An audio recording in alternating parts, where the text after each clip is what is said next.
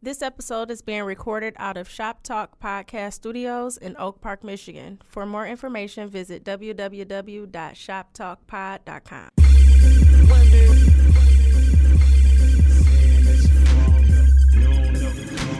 Saying that you from here, you don't never come here. I heard this shit in a minute. Well, goddamn, must be Two sides. Yeah, we Yeah. fucking with it. Yeah. Hey, rest in peace, Shawty Low, man. Welcome back, ladies and gentlemen, to another episode of This Week in Culture, episode 29. In fact, we almost had 30 of these things, man. I am your host, your esteemed black host. Just want to throw that out there because I'm proud of it. Ant Wood, a.k.a. Trinidad Ant. And I got my dog with me. Jay, what up? What's poppin'? Jay Johnson. What happened? Shop Talk Podcast in the building. And This Week in Culture, we review Killer Mike's Netflix docu-series, Trigger Warning. Real quick, before we even get into any of that, man, thank you to all the listeners, everybody who've been rocking with us, everybody who subscribed to the Apple link. We thank y'all twofold, one for subscribing and two for having an iPhone. Facts. Everybody who hits me every week like, yo, where's the Android link? You can find us on Google Play. You can also find us on shoptalkpod.com and just search This Week in Culture. Or probably the easiest thing for you to do would be to just get an iPhone and follow the link. That might be probably your best suggestion. But thank you to everybody listening, everybody who provides feedback every week, man. We love it. We love it. Keep it coming, good or bad. You can let us know when the show sucks. Last week, I know me and Jay was both in here tired as fuck. Man. And Kevin Hart's movie, as great as it was not the hypest movie ever. So it was just a tired week, but I thought we still had a pretty good episode, man. Speaking of tired. This nigga Jaden yawned 370 million times since I got in here. I've been here 10 minutes.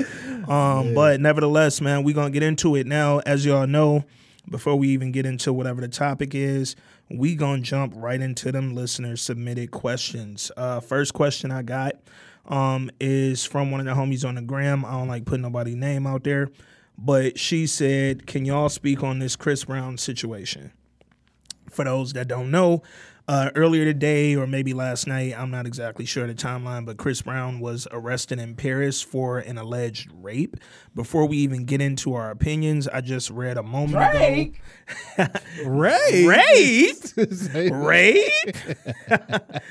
Talking about the nigga that beat Rihanna? Right?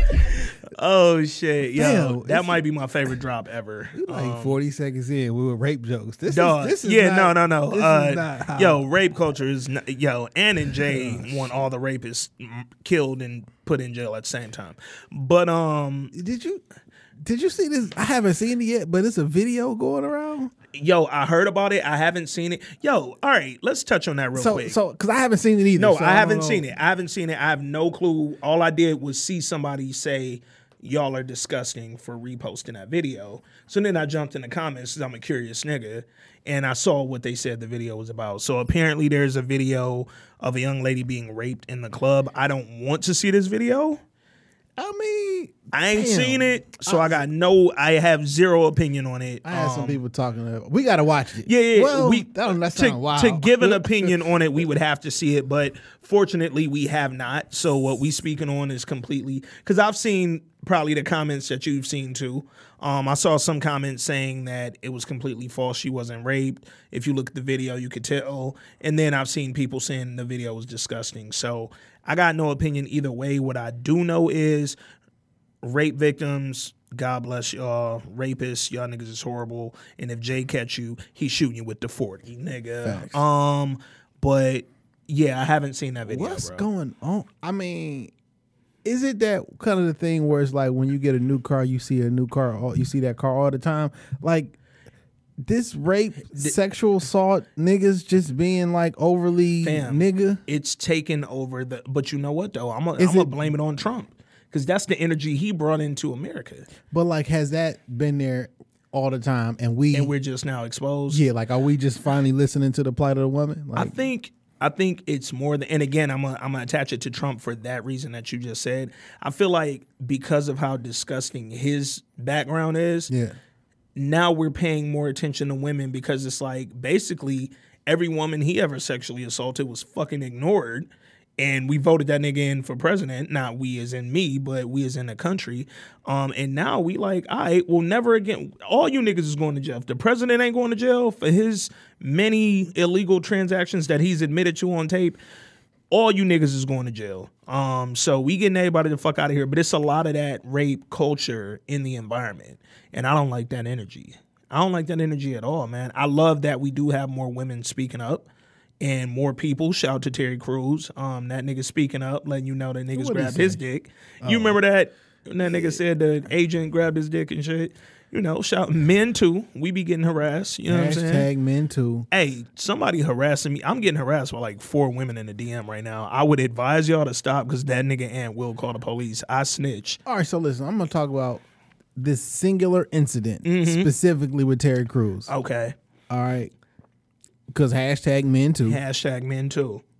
However, well, it's not even a however, but like if you somewhere in a public place, like and someone does something to you,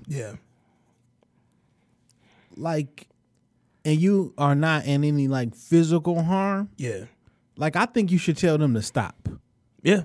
You know what I'm saying? Yeah. Like Terry Crews, like I think you should tell them to stop or say, hey, that's not okay. Yeah, don't do that. You know what I'm saying? Do that. I don't like. Am I wrong in thinking that way? I wouldn't say you're wrong in that. I think Terry Crews's whole angle had this happen to a woman exactly the way it happened to me, we would have considered it, you know, some type of assault, or maybe we just would have taken it more seriously. I think that's his point. I wonder why. I don't know if it's human or what it is, but like every time we see something, instead of taking it for what it is, we have to immediately compare it to something else. Yeah. Like when you hear a new song, oh, who do this person sound like? Yeah. Or somebody tell you something like, oh, that's kind of like when such and such, like it's.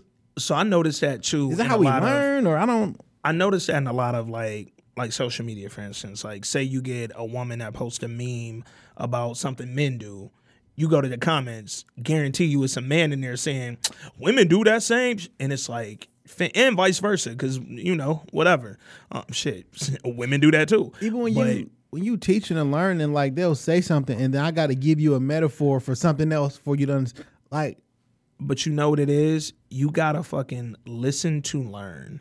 Not listen to compare, not listen to feel. Just listen to learn what the person who's speaking about it is saying. Like that's nothing more, nothing less. Because anytime we go into, oh, well, that's happened to this person, or he sound like this, once we start that comparative shit, you open it up to nobody ever getting the point of what we saying. Like how I probably got in trouble. I don't know. I could be. So I was talking to somebody. I was assisting doing something at work. Okay. With a customer, or member, or whatever, and they kept saying, "Oh, that's kind of like here it is." I'm like, I'm not talking about no other situation. Yeah, talking about this right here. Like you keep giving me examples of other things. Like I'm talking about this. Right now. This is singular. This is not a theoretical. Like this is it. Like, so can we focus on right now and stop with the theoretical? So to that point, and back to the Chris Brown accusation that we opened up with, he was accused and arrested in Paris for an alleged rape. And a minute ago, Complex Instagram posted that he's been released with no charge.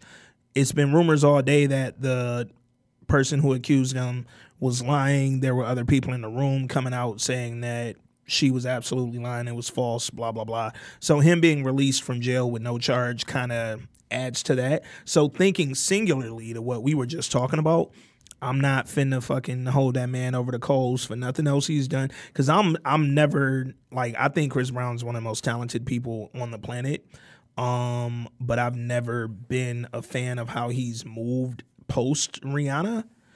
I think the nigga be involved. Like, you don't come off that and then join a gang and start rapping. I don't think that's the smoothest shit. Man. But however, if we thinking singularly, I am not a fan of false accusations, so I'm glad that the nigga was released. Listen to everyone, yeah, but believe only the evidence. Yeah, and to an extent. Oh no, not to an extent. Like, yeah, believe what you can prove, man. Listen, don't summarily dismiss anybody. Yeah, listen to what somebody's saying, but don't avoid the evidence. Because just as much as we know there are victims out here that are not heard, we know there are plenty of victims who are lying and they weren't actually a victim. There are people out here. I don't know what this young lady's, I guess, motives were, but from what it looks like, him being released with no charge, nothing was there. Like, they had nothing to arrest him with. And again, hopefully that's accurate. Hopefully he was released because he really didn't do shit. Right.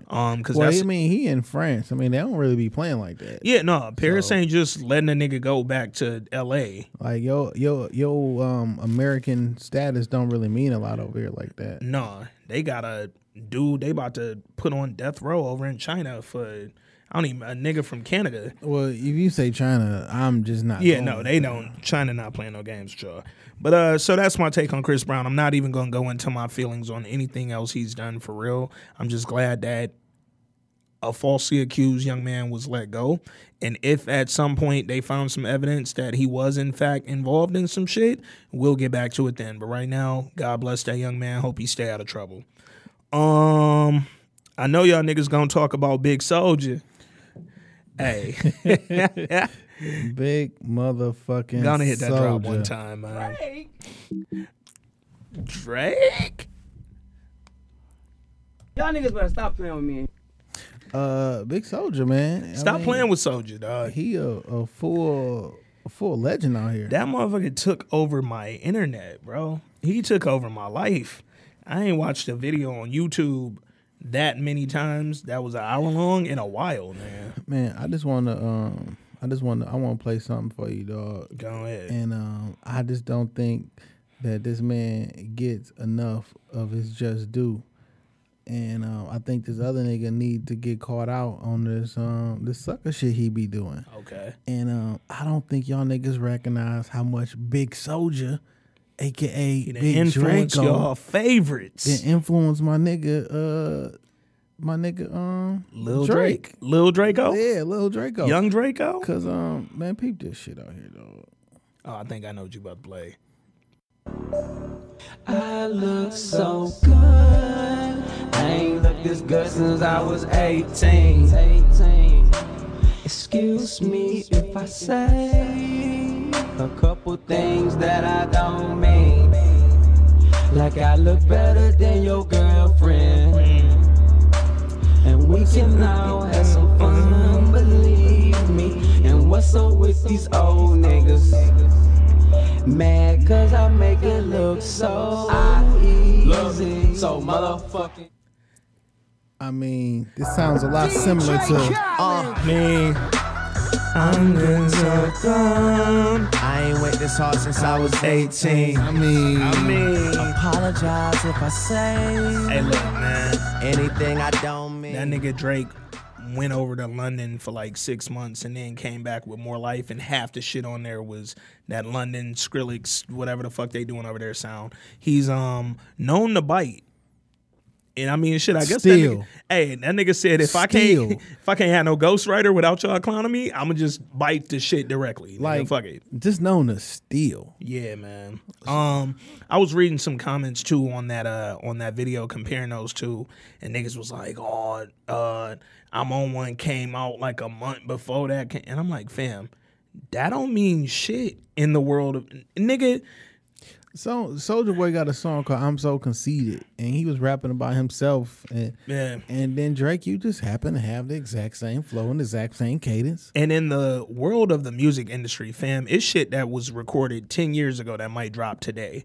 You don't know when Big Soulja in that studio. So you saying Soulja Boy taking your swag? Nigga, Because not the nigga that made Pretty Boy Swag. Because history would actually show that. Why did Meek Mill have a bigger comeback than Soulja Boy? I mean, I just want to know why. Dog, I fuck with Big Soulja. You know what I didn't fuck with? And somebody pointed me to this. Shit. He copied my whole fucking flow. So I'm glad we heard that voice because that lead me to my next point. I don't fuck with Charlamagne off that interview. And it was a meme that I swear I meant to screenshot, but I can't find it. But I'm gonna just tell you what the meme said. That shit said, listen to the first 28 minutes of that interview. Yeah. Charlotte accused that man of being a drug addict, accused that man of, dog, it was like 5 or 6 things that they were like straight negative, and it all happened. And then they was like, but the minute Charlamagne said he had a book out about mental health, first thing Soulja Boy said was, congratulations, I can't wait to buy a copy of your book. And I was like, damn. Well, listen. Hey, that shit had Charlotte looking bad. You got to see the meme, bro. I did. Well, listen, but this is what I want to say. Like, y'all know why Soulja Boy was up there, though. Like, Soulja Boy, like 3 or 4 days before that, was posting videos online. Snapping. And he was looking kind of weird. That was after the mudslide or whatever. Yeah. And at the very end of the video, after you saying outlandish stuff and screaming at the phone, at the very end of the video, you was like... Yeah. And then, like, you was looking real crackish. I mean, and that's like, the thing. I'm not saying Soulja looks healthy right now. No, what I'm saying is, like, that prompted, like, that was the conversation. Yeah. So I can't I can't turn around and be like, nigga, you said he was on drugs. Like, that was the discussion. That's why we brung you up here to discuss all the things that you've been doing online. Like, it's one of them things that I've never been a fan of Breakfast Club's interview skills. I don't think they're the great. DJ Envy and Angela are horrible. They can't interview.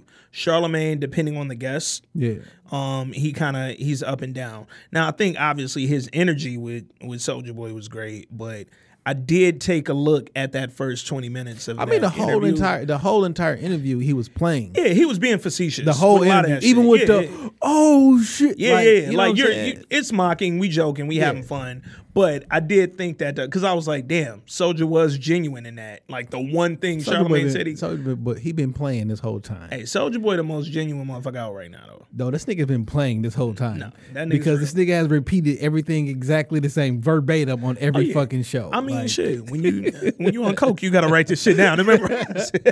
But he been playing. He like Soulja Boy. I don't think he on drugs. I don't think he crazy. I think he knows exactly what he's doing. This is great marketing. I'll tell you what though, I did not like that shit with Academics and Old Girl. I did not. I didn't enjoy that at all. At all. Complex, y'all niggas are horrible. I just want to throw that out there. And I didn't know that show was still on. Why is it on? Joe Budden left. Dude, do you know he took the numbers? Do you know that Soulja Boy has a Soulja Pad? Yes. The Soulja Watch. Got the Soulja Watch. Gotta the get a Soulja Soulja phone. Watch. Yep. The Soulja console. Yep. And they even have you remember how the PSPs used to look? Yeah. He even got one of them shit. That's a little hand boy. Yeah. So I see people out there be like, man, these not your products. You actually just bought a company or some shit and slapped your name on it. I'm like, okay, every Android device maker ever. You know what I'm saying? Yeah. Like, what's wrong with that? How's that not being an entrepreneur? Everybody from LG to Samsung to every nigga in the city who got a hat business or a t-shirt business, fam, didn't you just go buy that hat on bulk and then stitch your own shit in it? That's a Gildan tee, my nigga. That's a Champion hoodie, my nigga. Like, so did you put your logo on they shit? I only know a few designers out there who actually sew and do their own stuff. Stitching and everything shit. else, you bought it and you put your name on it. And that kind of takes me into my whole point with Soulja. I guess the bigger issue, it ain't got shit to do with him. It's with black people. We are fucking negative, bro. Like, goddamn, niggas. I ain't heard no music from Soulja Boy in a minute. I don't know what y'all niggas out there stealing from Big Soulja. But what I will say is the nigga's still working. And as long as that young man's still working, have a bigger comeback than Soulja Boy. Me personally, why? Fam, and it's like, yo, like, all right, it wasn't but 4 years ago when that nigga wrote the Yes Bitch shit for Nicki Minaj and the Pretty Boy Swag shit. Like, this shit is within the last 4 or 5 years. Fam, the joint with Jay-Z and Jay Electronica.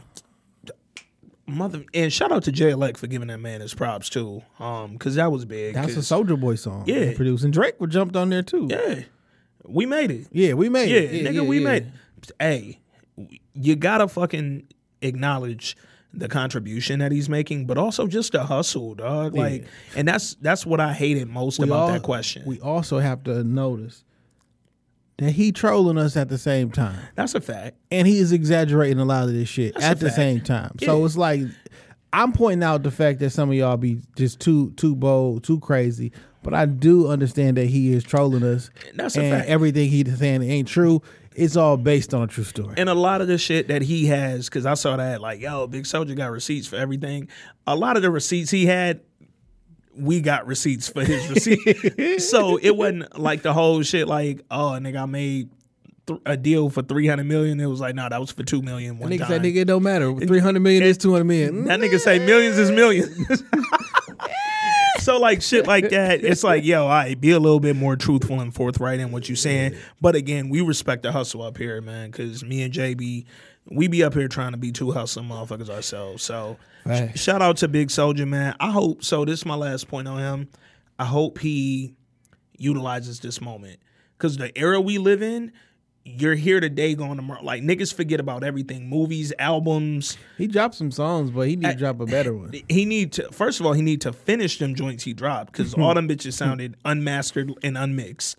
But more importantly, yeah, he need to drop a hit. You ain't dropped no hit. I did see a video of him at somebody concert, and he jumped into that you, and he had the whole. That was at the Barclays at the Yams. Okay, that was Yam Day. Fest or Yeah. Yam Day or whatever. Okay. Yeah. So listen, dog. I will say Soulja Boy was the nigga who put everybody on YouTube, rappers on YouTube. That's a fact. Do you remember Rich Nigga Shit? Mm-hmm. So he used to do these videos called Rich Nigga Shit, Rich Nigga Shit Part 1, Rich Nigga Shit Part 2.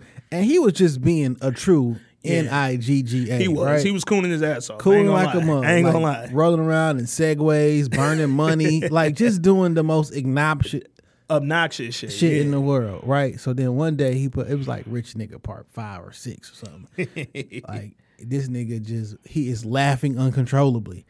And he was like, all right, man, I gotta tell you, I gotta let y'all in on a little secret, man. Yeah. Because at this the point, he's ruining hip hop. He Yeah. did everything. Everybody's on the comments, oh, I hate you, you fucking suck. People arguing back and forth in the comments. He was like, listen, man, I gotta deal with YouTube. Every time y'all come and watch my video, every time y'all watch my song or watch a strong, I get like 1 cent per view and I get 5 cents per comment. So every time y'all come on here talking shit to me, like I get Put comments. money in my pocket. So yeah. now how, YouTube is monetized for damn near everybody. Yeah. He was like he was him, and then shortly after it was 50 Cent. Both of them was signed to Interscope at the time. But he was the first one with a YouTube deal. So like every time you go and watch his video, like you giving him a spin or whatever. Yeah. And every time you go back and comment, in order to go back and comment, you give it another view because you went back to the URL and then you making a comment. So he just was bust out laughing. It was so funny. I'm sure everything is still online, but look up them Rich that nigga nigga was shits. telling you all to search so much shit on that Breakfast Club interview. Like, nah, Soulja ain't removed nothing from online, but he was an innovator in that regard. Like, he was one of the first people on YouTube, like, really monetizing this shit in hip hop. And I mean, again, you can question his methods, but it's a method to his madness, nigga. I'm gonna just say that. You also can look up on YouTube in that wild shootout he said happened. Yeah. That didn't happen like that. Yeah. But he did shoot a nigga 5 times. Yeah. And the nigga was on tape and he told him that, I slapped him twice. Yeah. And then he pulled his gun out and he was like, what you gonna do with that? He said, then he started shooting. I'm like, all right, that's a different version of the story. Hey. But It's still a good. Hey, I shot the nigga 5 times. then he showed the bullet wounds though. Hey, nigga, shootings is shootings. He got shot once in the arm. He showed one in the front of his thigh, one on his side, and he said he got the other 2 in the ass while he was running away. Millions is millions, shootings is shootings. Now, man. Soldier did talking about he shot him. He was on the ground. He pulled his nigga said, I mask pulled off. his mask and looked said, at him "Oh, like, shit, I know him." Shit, boom, boom. Shot him some more times. And that might be my favorite video ever, bro. They Him threw the mocking that belly up. shooting, dog. Did you see the one when they threw belly on it? Yeah, Nigga. dog. That shit is great. That low key might need to be the artwork. That might be something. All right, the homie Shay Jones off Facebook. Shout out to Shay. She said, "Can you guys touch on the hate for Kamala Harris now? I don't get it."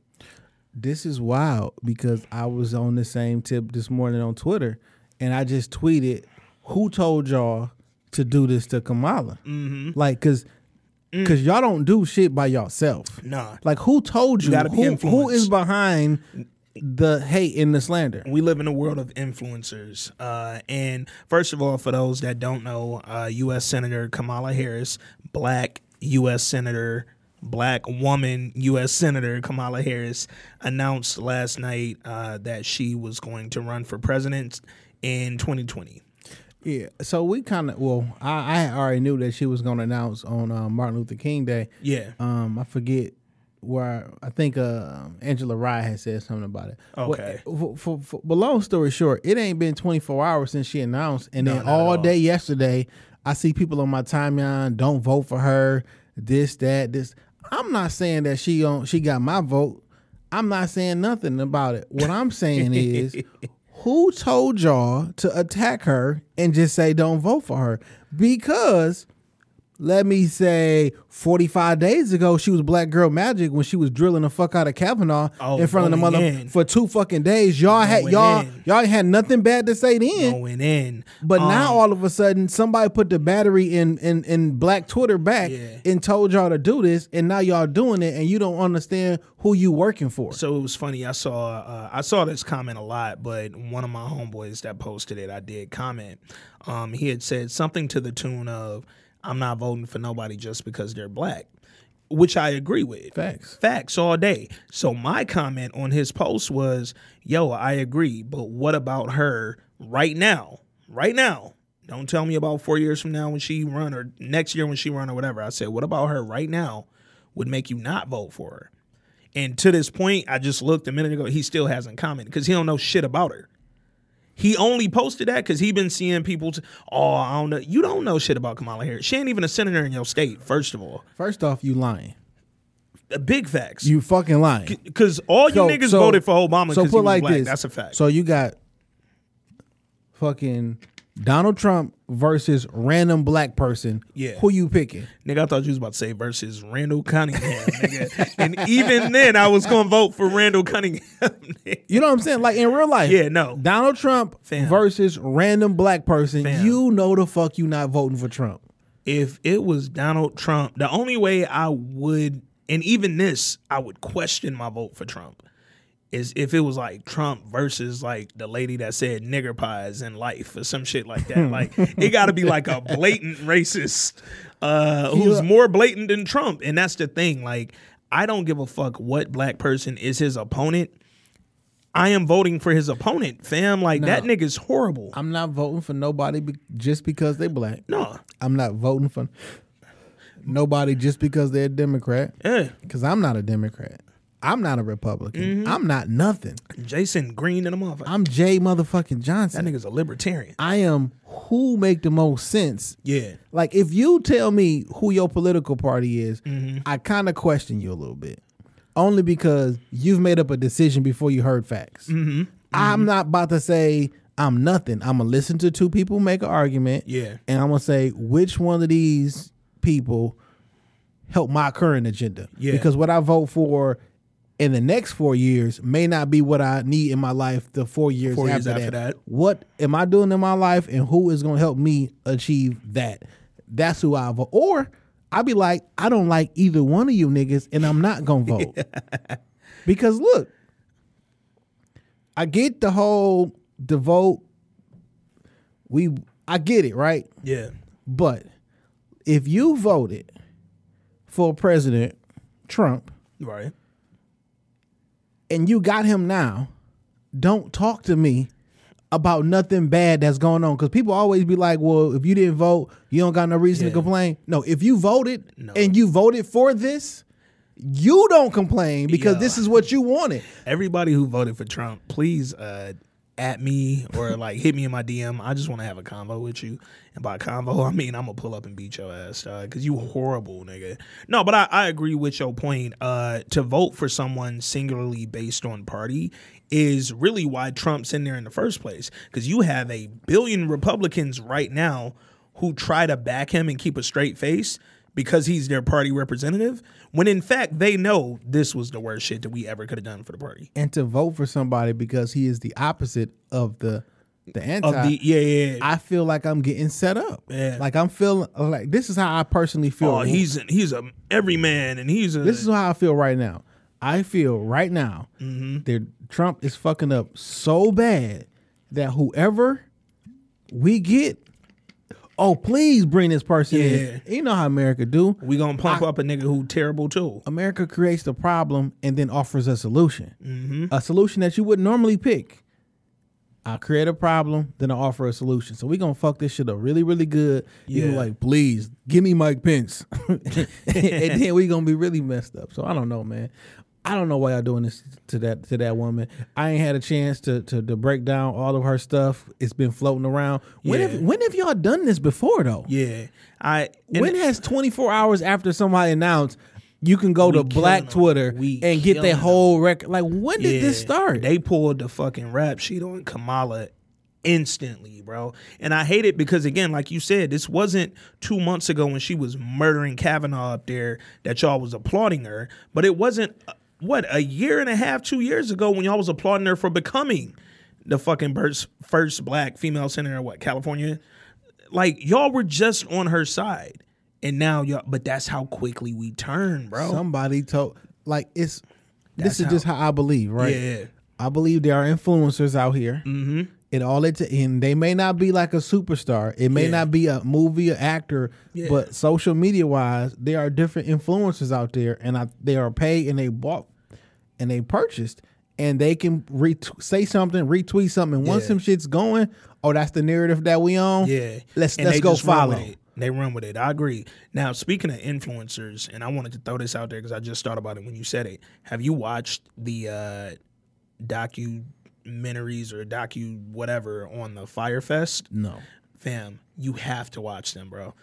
The one on, I wasn't even going to watch the Hulu one because I watched the Netflix one. I thought I had enough. I didn't watch it just for the reason I just said. Yeah. Why did everybody watch that this weekend? Fam, I'm going to tell you why I watched it. Because I got to see white people look so bad. And it was so funny. I think I know why everybody watched it. Yeah. Like, Joe Budden talked about it on Saturday on this podcast. Yeah. And so everybody went and watched it. And see, that kind of pisses me off because I watched it. Like, I was asking a couple of my homegirls who Hulu I be stealing if they had watched it yet. Like, I've been anticipating these bitches. And low key, that was like under the cover, under the table paid sponsorship for both, because they just kept saying it's one on Hulu, it's one on Netflix, and basically everybody went and watched both of them. Yeah, no, based upon the most popular podcasts out there right now. And see, well, that's what pissed me off too, because the way that niggas were, because you know me, I'm gonna go read comments and do all that. The way people been talking, everybody's like, "Oh, watch the Netflix. You don't need the Hulu." Fam, the Hulu one was way more detailed in information and a lot. They both provided different angles, but it's a good ass documentary. I would recommend, if I had to pick one over the other, probably the Hulu one because of the depth that it went into.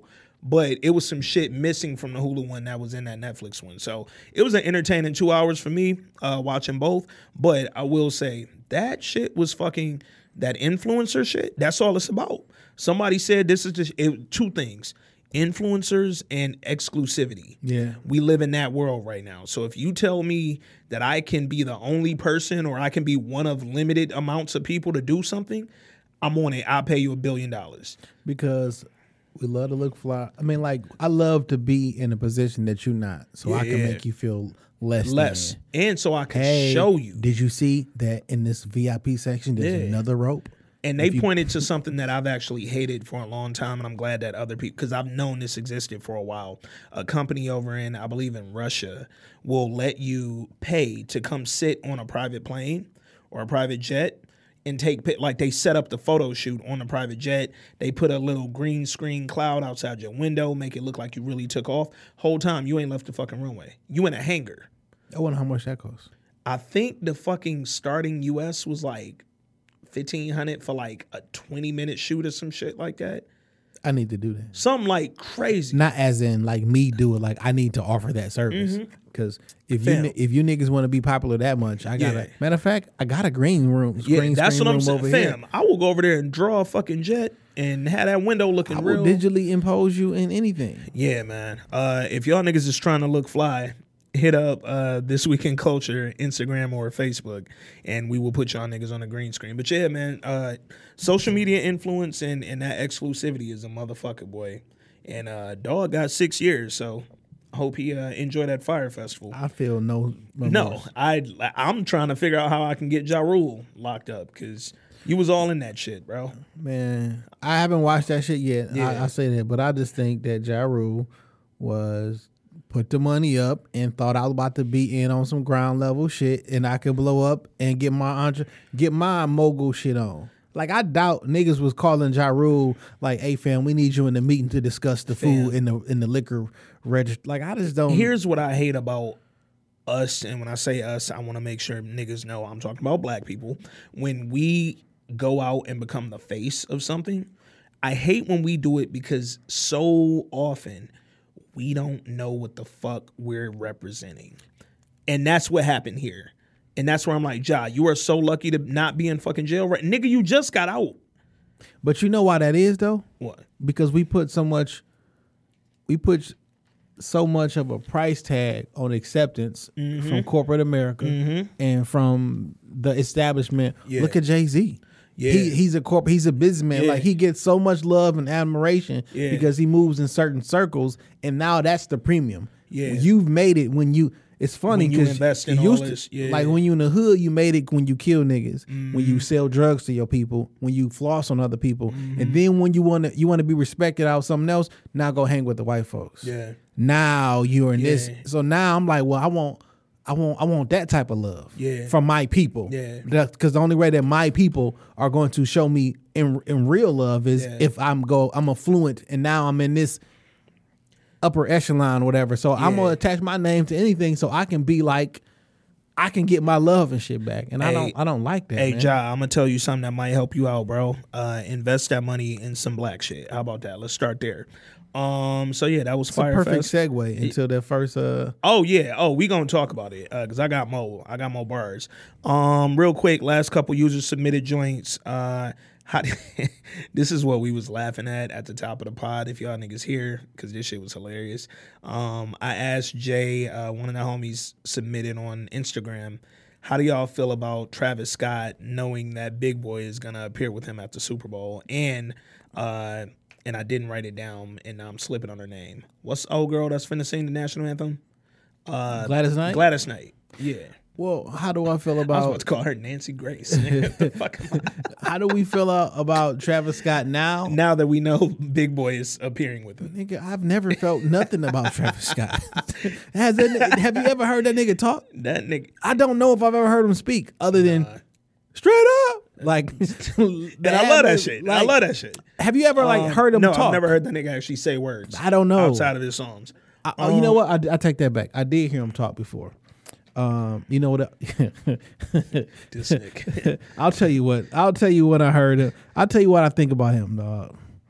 This nigga Jay. They'll never say shit around Jay because he will pull it up. I will get the receipts on you hoe ass niggas, dog. I know what you talking about. Yeah. Yeah. I did hear that. Yeah. So for those waiting on Jay to get this together, he is pulling up that Mike Brown comment that Travis Scott made that he got a lot of flack about. And I could tell when you keep bringing up Sid Vicious and what that kind of angst and anger and performance and art and things. So, you know, I grew up in that too. Talk about it though, just of what we see going on in Ferguson and young people. Talk about well, on Ferguson, okay.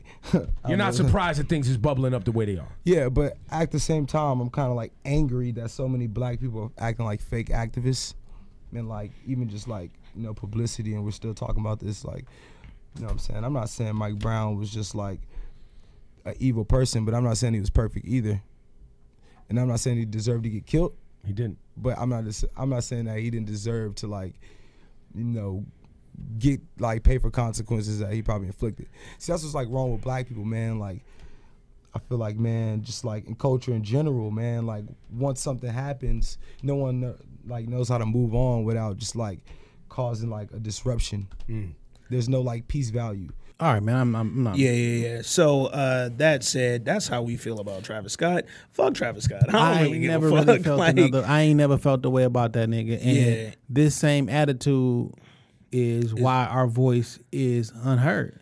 And that same attitude is why it wasn't surprising that he's going to do the Super Bowl. Last week, when the R. Kelly stuff was going on, everybody said, oh, this is fake outrage. Mm-hmm. As if you can't be outraged that a man's having sex with a kid. Yeah. And this gentleman just said, yeah, oh, it's fake outrage. Yeah, I hate fake activists. Fake activists, because you cannot possibly want to voice your displeasure about police killing an unarmed man with his hands up. Yeah.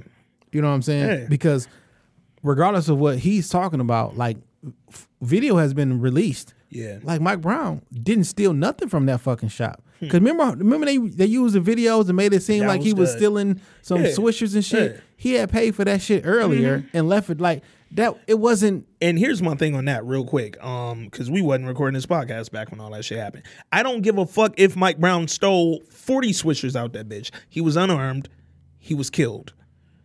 What we talking about, fam? Like, what we talking? That man, even if he had stolen them swishers, deserved to go home that night. And that's just a fact. The officer that pulled up on him was not responding to that. Yeah. He was. Oh, yeah, the other part that they forgot about. So, because you keep trying to attach. Yeah. Like, anyway, the long story short is, I don't think nothing about Travis Scott. Yeah. I just had to remember if I ever heard that nigga speak, and the first time I heard him speak was some nonsense. It was foolishness. And I didn't like the little slick shit that happened, and we gonna get off Travis Scott, but I ain't like that slick shit last week when they was out throwing it out there, and I'm sure his people was a part of it, saying that he spoke to Colin Kaepernick before accepting and agreeing to do the Super Bowl. And I'm glad Colin's girl, Nessa, got right out there and was like, yeah, he spoke to us. And Colin told that nigga, don't fucking do it. And then he did it. So don't play that position like Colin gave that nigga the fucking okay. And I was arguing with niggas online because that's what I do. Yeah, about that's a fact. This nigga was like, oh, Colin, see what he did. He's a fake leader. He's turned his back. I'm like, what the fuck is you talking about, nigga? Fam, he told the nigga don't do some shit. The man did it anyway because that's his right. He a grown-ass man. If he want to do that shit, go ahead. But don't use that convo that me and you had to play that position that I gave you the okay and I gave you my blessing because I didn't. Listen, man. I'm standing firm in my stance, so y'all fuck you. Y'all can do whatever y'all want to. I don't care who performing, who not performing. I'm not watching this shit. I don't support the NFL.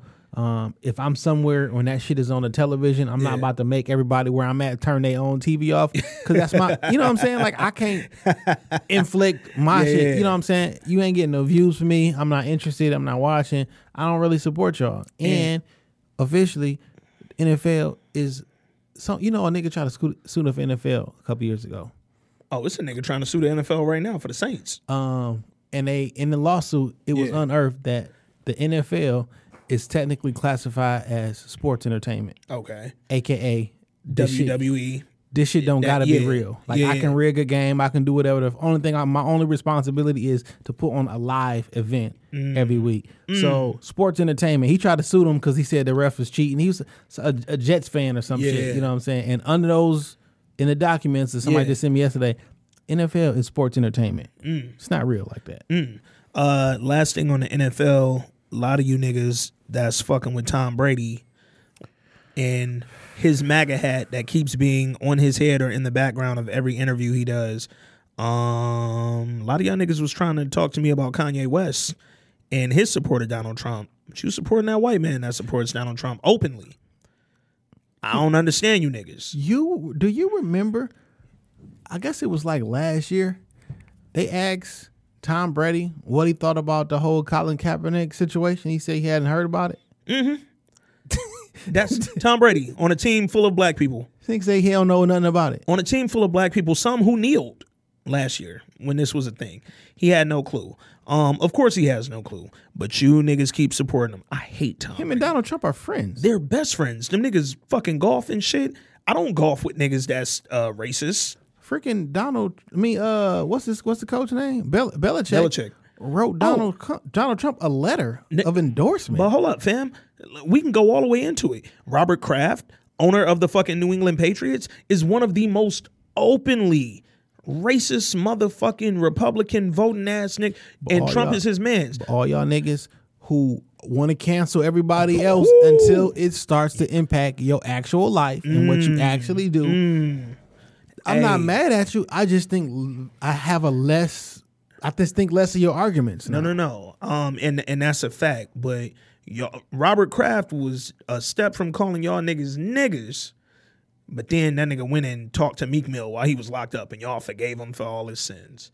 Woo, black people love canceling black people, but boy, when we gotta cancel the oppressor, let's get on Kamala Harris though. Let's get her out of here. Woo, Kamala out of here, Kanye out of here. 2 hours after she announced we on Martin Luther King Day, up there destroying a black woman. You heard about all that shit with Erykah Badu and Da Brat and they R. Kelly comments?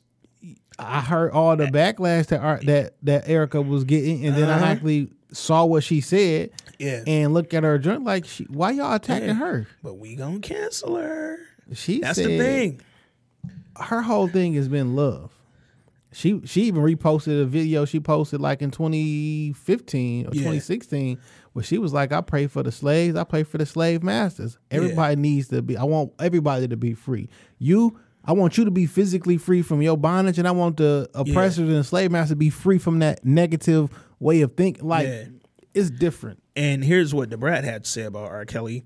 TMZ asked her, about her whole take on the R. Kelly series or whatever. She goes, that's a rough one. I do think he needs help, but I love him. I grew up with him. He's kind of like family. We had the same music teacher. We were around the same circles as kids. I've never seen him do anything bad, but I don't believe all these people are lying. But at the same time, where are the parents? So I think he needs help for sure, but I love him. I hope he don't get mad at me, but I do think the parents need to take responsibility. Where's your 14-year-old child? Why aren't you there? Something is wrong with that. That was Da Brat's statement. She's been getting killed same way Erykah's been getting killed. I understand that. That's such a touchy subject that I get.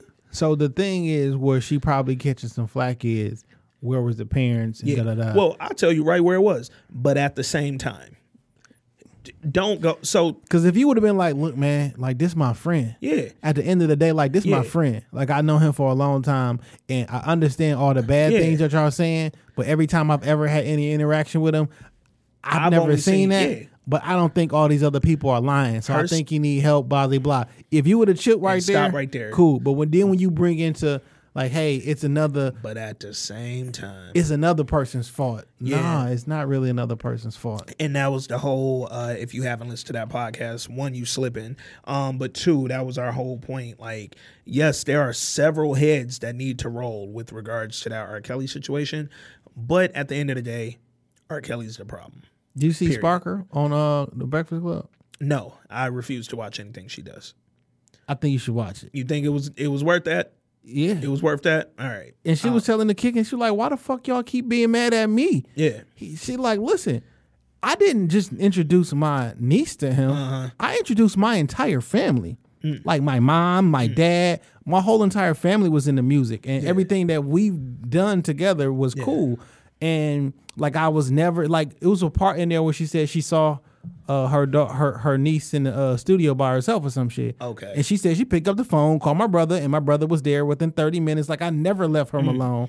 I never, you know what I'm saying? She was like, I was there being interviewed for 6 hours. Yeah. Like, me personally. So everything wasn't in there. And she like, look, he ain't never did nothing to me. I stopped fucking with him because he was trying to get on, telling me that I can't have no boyfriends and no shit like that. So we severed our ways. Gotcha. People called me saying, hey, your niece be down there too long or whatever. Yeah. I think you should check that out. So she said, I called the family, and just based off the phone calls that she got, she said, I called Child Protective Services. Okay. Like, none of this shit ever comes out without me, and y'all blaming me and not blaming him. Like, I'm the one that testified. I'm the one that did all this extra shit. Yeah. And y'all trying to make it seem like I gave my niece up, and that's not even the case. I'm going to tell you why I'm mad at Sparkle more than anything. Because I can't listen to Be Careful no more. 2 years ago, didn't know you had male friends. Nigga, I used to hit chicks with that bar right there off Be Careful, and now I can't even fucking use it because of fucking R. Kelly, and they done ruined it. And then she talked about up in college. Then they was like, well, you dropped the single. People mad at you. Yeah. She was like, nigga, the song is about the shit. Yeah. About, like, overcoming. Did you and, listen like, to that single? No. I could not get through that shit. I tried, bro. But it's like, I'm a musician, right? That's how I get my pain out. And this literally is about this. Yeah. Like, so when you, like, It's just not a great song. It's not a great song. But yeah, till we can figure out a way to bring Be Careful back, I'm off Sparkle. I'm off R. Kelly. And that was all we had from the listeners. God damn. Y'all niggas was on it this week. Appreciate all y'all. And now we going to get into this show, man. Killer Mike, trigger warning, bow, bow, bow, nigga. How we feel. Before we even get into the details, how you feel about them first few episodes? Did you watch the whole thing? I got to like the first 2.5. Okay. Because a nigga been tired. No, I ain't even mad at that. You gathered whatever you needed to gather. How you felt about him? I'll be honest. Yeah. I didn't know there was going to be so much humor in it. Yeah. I wanted it 100% militant. No laugh, I know no joke. I thought that too. I think I said that to myself Sunday when I watched it. I was like, oh, this is like kind of comical. Yeah. You know what I'm saying? But I liked it though, because that's who Killer Mike is. You know what I'm saying? So why you think in that? Because I agree, Killer Mike, he's a funny nigga. He is. He's humorous. He's lighthearted. But when it comes to his politics, he's usually not that way. He's usually leaning more militant than otherwise. Why you think he softened it up? Because he was dealing with strangers, and he was trying to put the information. Because like Netflix, the audience that watches Netflix isn't necessarily his audience. So you're not gonna understand. You're not gonna understand this shit. Yeah. And then it was kind of like it was done in satire, because satire goes a long way. Facts. Like it transcends. It goes places where just regular rhetoric and regular information doesn't. Like specifically the very first one. And let's kick it off. So these first 3 episodes, if you don't know anything about the show, this is basically Killer Mike trying to figure out what the fuck is wrong with America. And he's not as... The first episode is about Black America. What do you think the title of Trigger Warning, what do you think that means to you? I think from what I took from that title is everything that I'm about to discuss over these next 6 episodes, trigger warning. I'm putting the fucking gun up to America, and I'm saying, nigga, start talking about this shit. Start doing this shit differently. Okay. This is my fucking warning to you niggas, because we're about to talk about some uncomfortable shit. We're about to talk about some shit y'all usually avoid because of how uncomfortable it makes you. But I'm not pulling no punches, nigga. This is my trigger warning. Here you go. That's how I took it. I get you. So I guess I got a similar, but like all these topics are triggers. Facts. For the internet. Facts. Triggers for people Facts. to either shut down. I don't talk about race. I don't talk religion. I don't talk politics. Social triggers. You know what I'm saying? Social and this fucking is this. I mean, this is a warning. This is a trigger warning, because you are going to be triggered about this. Yeah. And the first episode is the one I liked the most, and the one I took something away from it, and I'm gonna challenge myself to do something. Hey, and I kind of felt you would go that route with that first episode. I'm back and forth between, because I watched all 6, just because I was woke and I don't sleep. So, but of the episodes, part 1 and part 3 were my favorites out of the entire thing, because I think they were the most focused. Because here's where I can be honest. Trigger Mike, Killer Mike, whatever the fuck Mike, I love what he's doing right now with this thing, but I do feel like maybe in the name of satire, he got a little bit off course on some of these episodes. The second one, for instance, that shit went way left. I liked it, the concept of the second one, but then I was like, huh? It was a lot happening, and we're going to get into that. So on the first episode, let's start there, because Jay already alluded to it. And this was kind of like what was the promo leading up to it. Old girl was in a stripper. He was like, "Hey, I'm only buying back for the next three days, and you're Asian." So she was an Asian stripper, and that nigga said, "I can't support you, but I appreciate you. Yeah, go ahead and walk away." So I've aptly named each one of these episodes. Okay. The first one, calling it like it was, Blacks Only. That first episode was about Trigger Mike trying to, over the course of 72 hours, it was 3 days, right? Yeah. Live a completely Black life. And what I mean by that is buying Black, eating Black, living Black, staying in Black. Everything he was doing over 3 days on a trip from Atlanta to Athens, Georgia, getting ready for a concert with Run the Jewels, was going to be Black. Yeah. So everything he bought, down to the weed he was smoking. Yeah. This had to be black, from black farms, from black dealers, from black sellers. What's interesting, he was like, well, black people don't own no car manufacturer, so he couldn't drive. Couldn't drive. First thing he did was jump on a black bike. And the first thing I did was like, I know it's a black car manufacturer. I know that. Did you Henry, Google? I know Henry Ford ain't make the fucking car. I know he made the fucking car, But he ain't make he the didn't make fucking the car. fucking car. Did you know what Google I'm saying? I was trying to find shit. I've seen African kids make cars Yeah. from scraps. Okay, like literally. But But there's not a Killer car Mike's credit, manufacturer. So you can't just go pull up and buy one right now for the next 3 days. Nigga, they don't even Canada don't even make a car. Facts. Like So yeah, niggas don't have a car at all. So my initial take on this episode was it is hard as fuck to fully live and operate within the black community. Facts. That's hard. And then you would think in a city as quote unquote black as Atlanta, because granted, when he went to Athens, I knew he wasn't going to be able to find shit. Athens is the equivalent of, let's say, Lansing, where it's nothing in Athens but UGA, University of Georgia. Just like in Lansing, it ain't, it's our capital and all that shit, but it really ain't shit up there but East Lansing, which is Michigan State. You ain't going to find a ton of black-owned, black-produced shit. But while he was in Atlanta, before he headed to Athens, I thought it might be a little easier for him. It was not, nigga. So he didn't get a car. Couldn't get a car. So he started walking. Yep. And then he came up upon he went to like a black owned place that they sell bikes. Yep.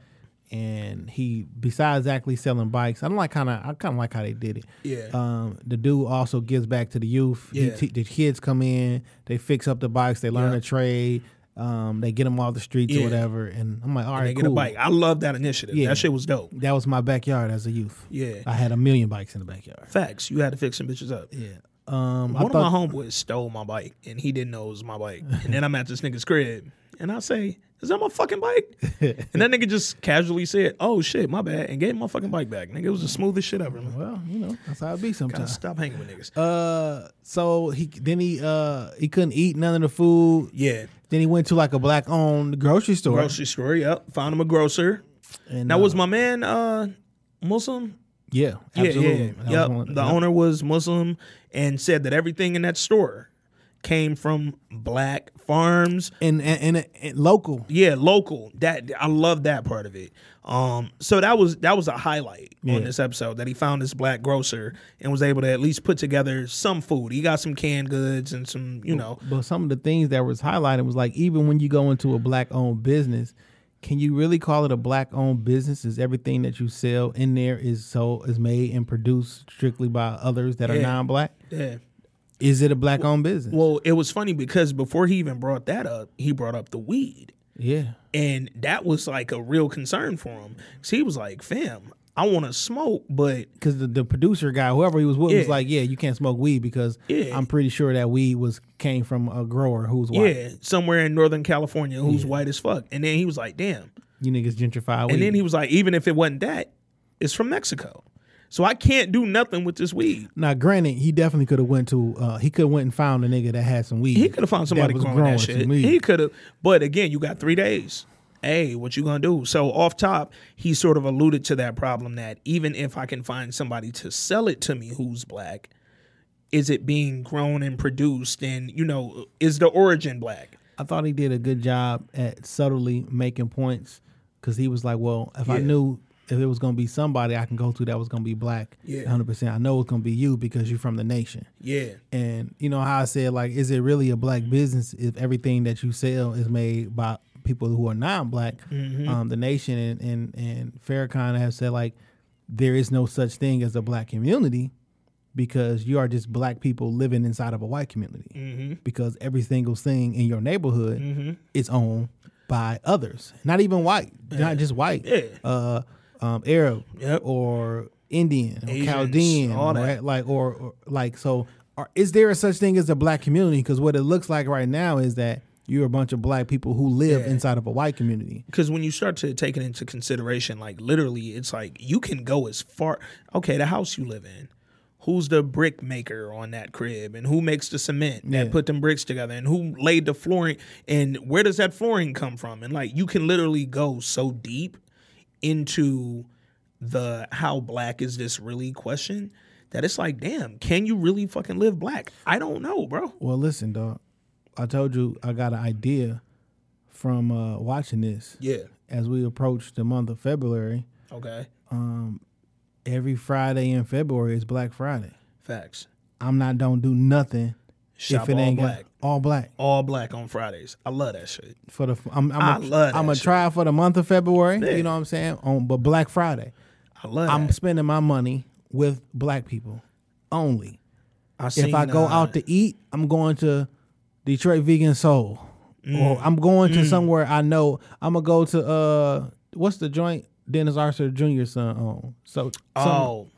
Some kitchen. I was about to It's say a some bunch of Atlanta black shit. Yeah. The Block is The up Block, there. yup, The Block yup. is black owned. Like I'm going to. And the Block just started a dope little brunch, by the way, that I'm gonna be at on Sundays. Go support. Keep it black. Yeah. But Black Fridays all Yeah. through the month of February. I love that. And then if I can take it further, we can take it further. But like all black. I love that. Don't go. If you gotta get gas, go to a black gas station before Friday. Yeah. And You know what I'm that's- saying? And here's my thing too, man. Like, again, talking about the extremes of trying to live solely black, it's gonna be difficult. And it might be certain shit. Like, for instance, the gas. Yo, you could find a black-owned gas station somewhere, but you probably ain't gonna find one where the gas comes from somewhere black. It just don't exist. You know it's who not oil- a thing. You know who sell oil? Who got oil? Dame Dash. Dame got cookies. Nigga. Dame Dash got motor oil. He sells motor oil. Yeah. Who buying it though? He sells it. Like it's interesting. Like Yeah. well, how people. I don't know how we got to this, but listen, like how people try to discredit Dame all the time because he chooses not to work in music anymore. He's not on because he don't put out music no more. I keep telling niggas, Like, fam, I've been know- saying this shit from the beginning of time. Dame ain't broke. Dame is not broke. Like, Dame is fam, out you here know I living got- his fucking life. It don't matter. But what I'm saying is, Black Fridays, fam. I thought it was I love that. interesting. And how they walked when they talked, they went to the barbershop. He was like, I know it's a barbershop or whatever that's gonna be black owned. Oh yeah, when he got up to Athens, yeah. He went to a guy that was living on the street doing music and was like, man, I'm trying to, and he was explaining to everybody like, I'm trying to live black for 3 days. Yeah. Is there anywhere I can go around here that's Yeah. black owned? So he did finally found a black owned place, right? Yeah. And L was in there. Talking about the restaurant. Yeah. And he got all his food together, whatever. Yep, He was like, barbecue joint. yeah, he was like, so do you know if that was farm? Yeah. He was like, damn. Because I was thinking it in my head. I'm yeah. thought at home, like, are you going to eat that or are you going to try to find out? Because it was the same problem with the weed. Like, you can get it, but where did it come from, nigga? How do we source it? Did it come from somebody black? He got to the barbecue joint, had his order, ready to go. Nigga hadn't eaten shit, but he couldn't even eat the damn beans that he bought from the the nation. Because he didn't have a black can opener. Yeah, A I didn't have a opener can made- opener made by a black, which was, I love the dedication here. But he got to the restaurant, ordered his food, and then right when he sat down to eat, LP, the white man, other half of Run the Jewels, he asked him straight up, yo, what farm did this meat come And from? he asked my man, he like, nah, It ain't come from no black farms, bro. Sorry. So he had to get that meal to go and stash that bitch for 3 days, man. Hopefully he ate it though. Yeah. And then finally he did make it to like a community place where they had gardens and a older woman. I love that scene too. And they had a conversation. He was like, so you was around when are you from the era where you used to have to pick your food like from the era? Yeah, Like, I was she said, picking nigga, it. I was picking it. She was great too. Yeah. I loved her, man. Absolutely. And something else I thought interesting about this episode, when he was looking for a lodging, and he couldn't find a place to stay, and he had to sleep on a park bench. On a park bench. Had to sleep on a fucking park. Again, dedication. But more importantly, I don't really think he slept on a park I don't bench, think he by the slept way. on a park bench. I'm certain he slept on that bus that took him down to Athens. That was my thoughts. But more importantly than any of that, On those fresh ass J's. yeah, no, that Jordan nigga didn't was. lay on no park bench and lay on top of the cans. Really, in the same outfit he had on the same in episode 2. Killer Mike, you not fooling me. However, and hold up, some other editing errors, nigga. When he in the barbershop, that nigga shit go from crispy to uncrispy to crispy about 4 times, nigga. You ain't low, nigga. You I was low, like, okay, fam. who really cut this hair, fam? But no, what I did love about it though was seeing scenes like him not being able to find a black-owned hotel or motel. It was showing where we have room to grow as black people. Like, we got a lot of fucking shit that we don't have. It was a lot of subtle things in there. WeBuyBlack.com. Yeah. Didn't know that Never heard existed. of them. Never heard of them. But I took my ass to We Black. But he go black toothpaste. Yeah. He go black hair. Black boom boom boom boom boom. Cool. Like, I'm good. Like, I'm about to start ordering. I don't want to use Colgate no more. Maybe. Or maybe I'll try whatever this.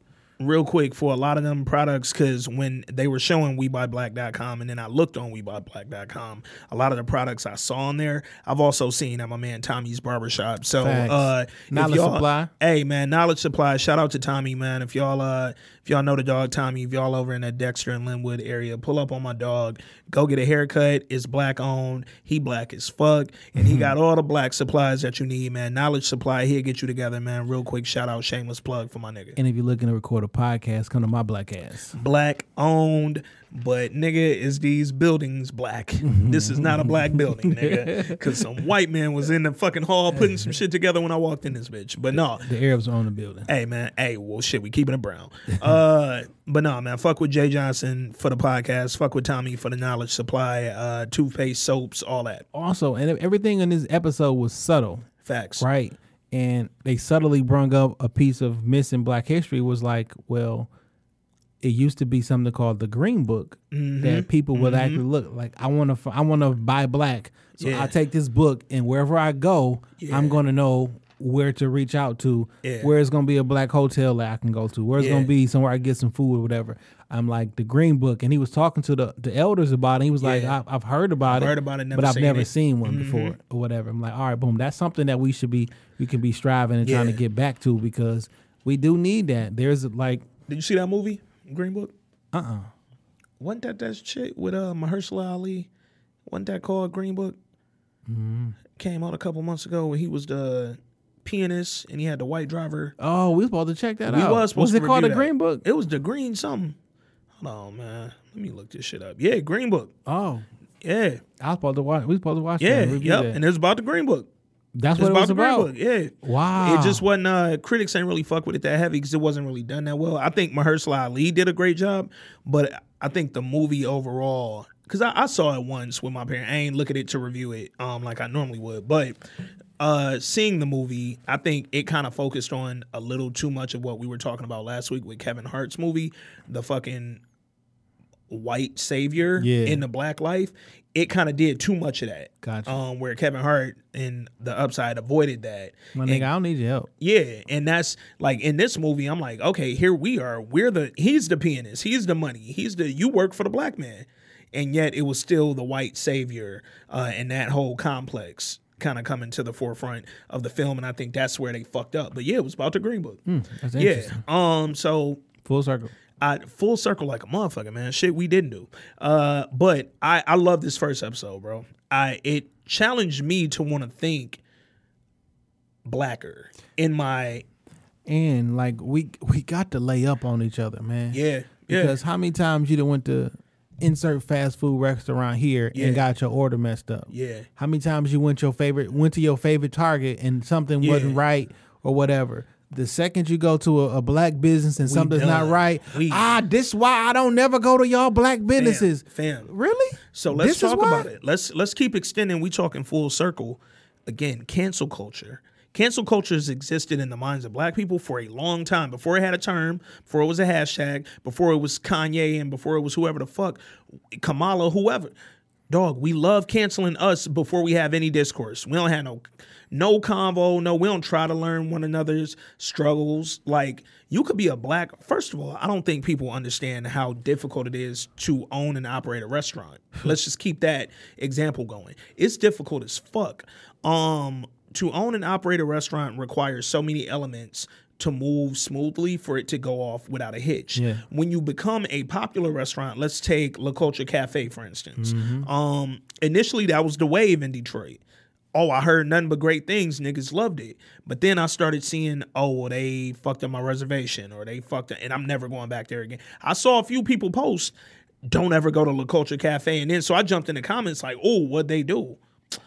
Oh, I had it reserved, but then they was closed on a holiday and they had reserved me anyway. Why y'all ain't call and accommodate me? And I'm like, fam, okay, I understand you being a little irritated that they gave you a reservation, but then they were actually closed that day or whatever. I get it. But just call and re-reserve. Like, just call and reserve another spot. Because you saying don't never go, but you never went. So you ain't tasted the food. I had another homie tell me, oh, don't never go to La Culture Cafe because they don't serve liquor. God damn. What they do now? Well, first of all, they do now. But second of all, if they never give me a chance to get my liquor license the right way. Here's my because when my cousin lost his liquor license when he owned Shout City out to Heat. the homie Drew. Hey man, shout out to La Culture. If y'all niggas want to put me and Jay up on play, we will gladly pay for that shit. We ain't looking for no free meals out here from the black. Well, we already got the connect. Hold up. That's some more shit that we do that we gotta stop doing. Pay when full your price. black fucking friend got some shit. If them niggas ask you to pay for some shit, don't ask them immediately for that discount, fam. I hate that shit. Like, fam, I remember when me and my dog Mike was selling our fucking clothes and shit. Niggas was hitting me like, damn, y'all shit 35? Fam, you paying 70 for the DVE hoodies and shit. And I ain't knocking them. But I'm saying with my t-shirt 35, you don't understand how many hours I just put into figuring out the best materials. So when you wash this shirt, that bitch don't shrink on you. Facts. I know what the fuck I'm doing. I wasn't just no regular ass nigga going to get some Gildan tees, nigga. I know that percentage of each fucking cotton, rayon, all that y'all don't know what went into that. And y'all don't know how much my order costs to get you these shirts. So before you tell me to fucking give you a discount because that 35 heavy, nigga, you just spent that 35 to get into a spot. Yeah. To walk into a white man's, Arab man's club or bar and then spent another 150. Nigga, you paying 20 to park. Fam. You know, you paying 20 to valet. Fam. 20 to get in. Y'all niggas is paying 20 to park at Somerset out this motherfucker. Facts. 20 to park, 20 to get in, $20 on 2 beers that you about to buy. Like, yeah, fam. But now my 30 that came with free shipping, you want a discount off that? But you trying to take from my black ass. Because guess who didn't give me no discount? That white man I bought these shirts from. And you bought the rock.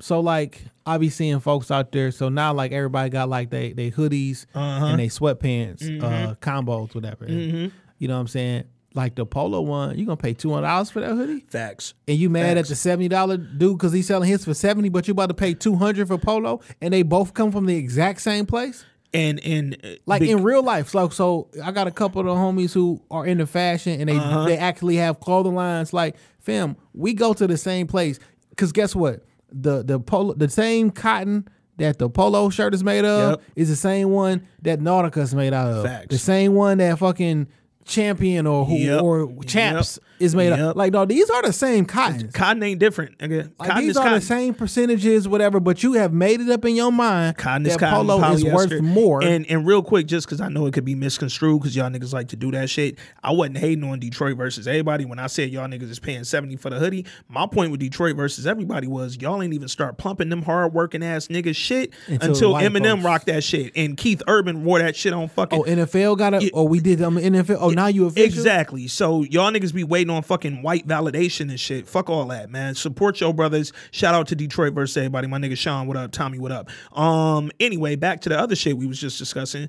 To that point that Jay just made, because I just saw this today, nigga. To this day. To this day, I just saw this shit. On motherfucking Dirt Label. Some old black owned shit. Been out here for a minute now. Been out here for a minute now. I'm still pissed Dirt Label ain't blue the way I feel like they should blow. Cause that nigga Cruddy is over there on some creative shit. But whatever. Dirt Label just put out some shirts with Icewear Vezo on there. Some hoodies and shit. Shout out to Vezo with the shoe deal. And look at this shit though. They got their hoodies going in Foot Locker. The Vezo hoodies is coming out of Foot Locker. Not Vezo just got DV. his shoes. Yeah, exact. And that's the combo. We putting the hoodie with the shoes coming out of Foot Locker. Big ass move for this small black owned brand, right? I jump in the comments on the picture of the hoodie. First shit I seen. Oh, y'all niggas jocking polo with that Icewear Vezo bear. Fam, but guess what though? Guess how we not blocking Polo? Because Icewear Vezo black, Dirt Label black, everybody involved in this shit is black. So buy this black ass hoodie and shut the fuck up. Was Kanye jocking? Kanye had a Kanye had a bear. Nigga, you own bears now, nigga? Guess what? Nigga, bears had bears. Nigga. Who the fuck was jocking? Was Ralph Lauren jocking Bernstein bears out this motherfucker? I mean, if you want to keep it 100, you want to keep it a stack. U.S. Polo Association owns the sport of polo. Woo! But Because y'all y'all- swear that shit the cheapest shit on Like, earth. nigga, that's like you wearing an NBA jersey and you saying that shit fake Nike. No, nigga, I own the NBA. Yeah. The U.S. Polo Association Yeah. owns the entire sport of polo. Yeah, but Like, the fact that you would call that shit fake Yeah. is beyond me. but Ralph Lauren put a shit on there and made it cost 7 times what that Like US when you Polo was when you went to Association Great Lakes Crossing, right, Uh-huh. and you saw a U.S. Polo Association store, like that should have clicked something in your fucking mind that like, It's deeper than rap. But we don't think that though. Because what we was talking about earlier, somebody needs to influence us. So when somebody says that's some cheap, basic, fake shit, nigga, we off to the races. like I own the Irony. sport of polo. Irony, off to the races. Polo. Y'all niggas ain't catch it. Fuck it. So crazy. yeah, man. Support black. And that's what this episode said. That was a great fucking combo, man. That shit got way liver than I thought that it might. That first episode was lit. Definitely one of my favorites of the 6. The second episode is where I felt like, This is where I feel like we're gonna have some good conversation though. yeah, definitely some combo. So that second ep, I don't even think I named that bitch. But basically this one was Fucking school and don't teaching. teach you shit. School don't teach you shit. And it starts out, I love the way it started when he went into the class with them kids. Yeah. And he went in there and he's talking to these kids. And the first thing he asked them, this is probably my favorite part of this episode. He asked the kids what they wanted to be. And they were throwing out, hey, I want to be president. Hey, I want to be a doctor that cures cancer one day. Hey, I want to be CEO of, like, they were giving that nigga like, That nigga said, I wanna be remember I told you I wanna be a scientist, right? Yeah. I wanna create this potion that Yeah. makes like nigga shut up. So, but what made me probably really enjoy this episode more than any other part was when he went into that room with the adults and said, what's your dream job? What do you want to do? Yeah. And Them niggas 5 was out of like, 7 rap. of them niggas was like, I want to get into the music industry. I want to be a rapper. I want So to. let's talk about two things there. I bet. One, what did you think about the information that he told the kids? He said you owe it to your parents to dream real. I don't know. I can't think of the word to use. No, So- you owe it to your parents to dream practical. 'Cause So the kid's like, I want to be a president. yeah, when here was my issue with this part, because I get where he was going, but I didn't like how it had. So he asked, when he got to one of the black students, he asked him what he wanted to be, and that black student said, I want to be the president. And Killer Mike's response was, You're not gonna be the You're not president. gonna be the president. And then that's when he said, you owe it to your parents to dream practical. Boom. I want to stop right there, and I want you to listen to this Steve Harvey shit Okay. from this week, and I think it fits in perfect. Bet. I've been married 22 years. I just moved to Southern Cal. My husband hasn't been transferred, so he's still in NorCal. So I'm taking one for the team, and I'm dealing with these kids all by myself. The middle child, I know, has middle child issues. That's what they say. It's real. It's a real thing. Yes, ma'am. I know you got plenty of kids. Yes. This is why I'm asking. Yes. So this child, since she was in the 5th grade, she's known what she wanted to do. She said, Mom, let's move to Milan. I found a perfect fashion school. Daddy will take care of the other two. You and me, we're going to move. Oh, okay. But now she's in college. She comes home like every other day telling me she's dropping out. She done looked on Instagram and all her friends and everybody and started their own clothing line, and she behind the 8 ball. Why can't she quit school and start her career? This girl needs to stay in school. Right. She needs a backup plan. She tells me all the time, I don't want to make those kind of clothes. I need to know how the fabric falls. I need to know how to sew, So that's what you learn in school, right? Right. This is really good because my youngest son is in fashion college right now. My youngest son, Winton, that's what he wants to do. Winton has told me he wanted to drop out of school before. This is what I did to get him to understand, because Instagram has the younger generation fooled. Yes. This younger generation thinks that if they get 700 likes, 500 likes, that they own to something. A like don't mean they'll buy something. Right. There's people that just go online and press that little red heart. I like your picture, I like your All style. right, this was about to get into the crux of it. And I had to tell my son, because he's really gifted at this. Your daughter sounds like it too, because she knows what she wants to do. And he came and he said, Dad, if I leave school, I can start making money. How? This is a fallacy that young people think that you can just go somewhere and start making money. Right. I wish it worked that way.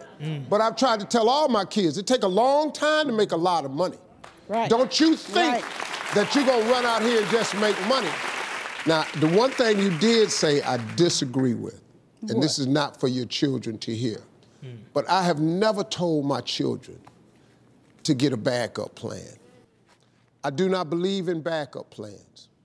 See, if you have a plan A and you're thinking that it might not work, let's just say you really want plan A to work, but you need a backup plan. You have to stop working plan A to prepare plan B, which takes away the energy and the effort to make A work. So now, I'm just gonna stop right there. Hey, all right, real quick, couple things before we dive into that. First of all, shout out to Steve Harvey for being who I've always called this nigga the male Oprah. He ain't always saying shit that I agree with, but what I'll never fucking knock is his hustle and his ability to create. I just heard that his show is being canceled, the talk show, and they're replacing it with something with like Megyn Kelly or one of them white blonde chicks from Good Morning America. He obviously that nigga gonna be alright. I mean, the same people that watch his show that I've never watched is gonna be the same people that watch that show. And what pisses me off though, because he's another one. Talk about canceling. I don't know why black people don't like Steve Harvey no more. Black women especially, because that's his audience. But I know that when Think Like a Man came out, everybody bought that book. They bought that bitch in droves. That nigga was the #1 fucking New York Times bestseller for $1 million. Stop canceling black people before they whatever, man. Just stop canceling blacks. What'd you think about Now, him and the Plan B shit? I 1000% agree with that. I don't. I'm gonna tell you why. I've never been a Plan B thinker, but for me it's always been because I feel like people are quick to give up. And if you had a plan A, it's a plan A for a reason. Now, that's not to say you can't do A, B, C, D, but I'm like, why you stop plan A? I should have left it, kept going, but ain't no Plan B. It's only Plan A. Yeah. So as the reason I thought this was important, I played that because juxtapose that with what Killer Mike told the little boy. You not about to be the president.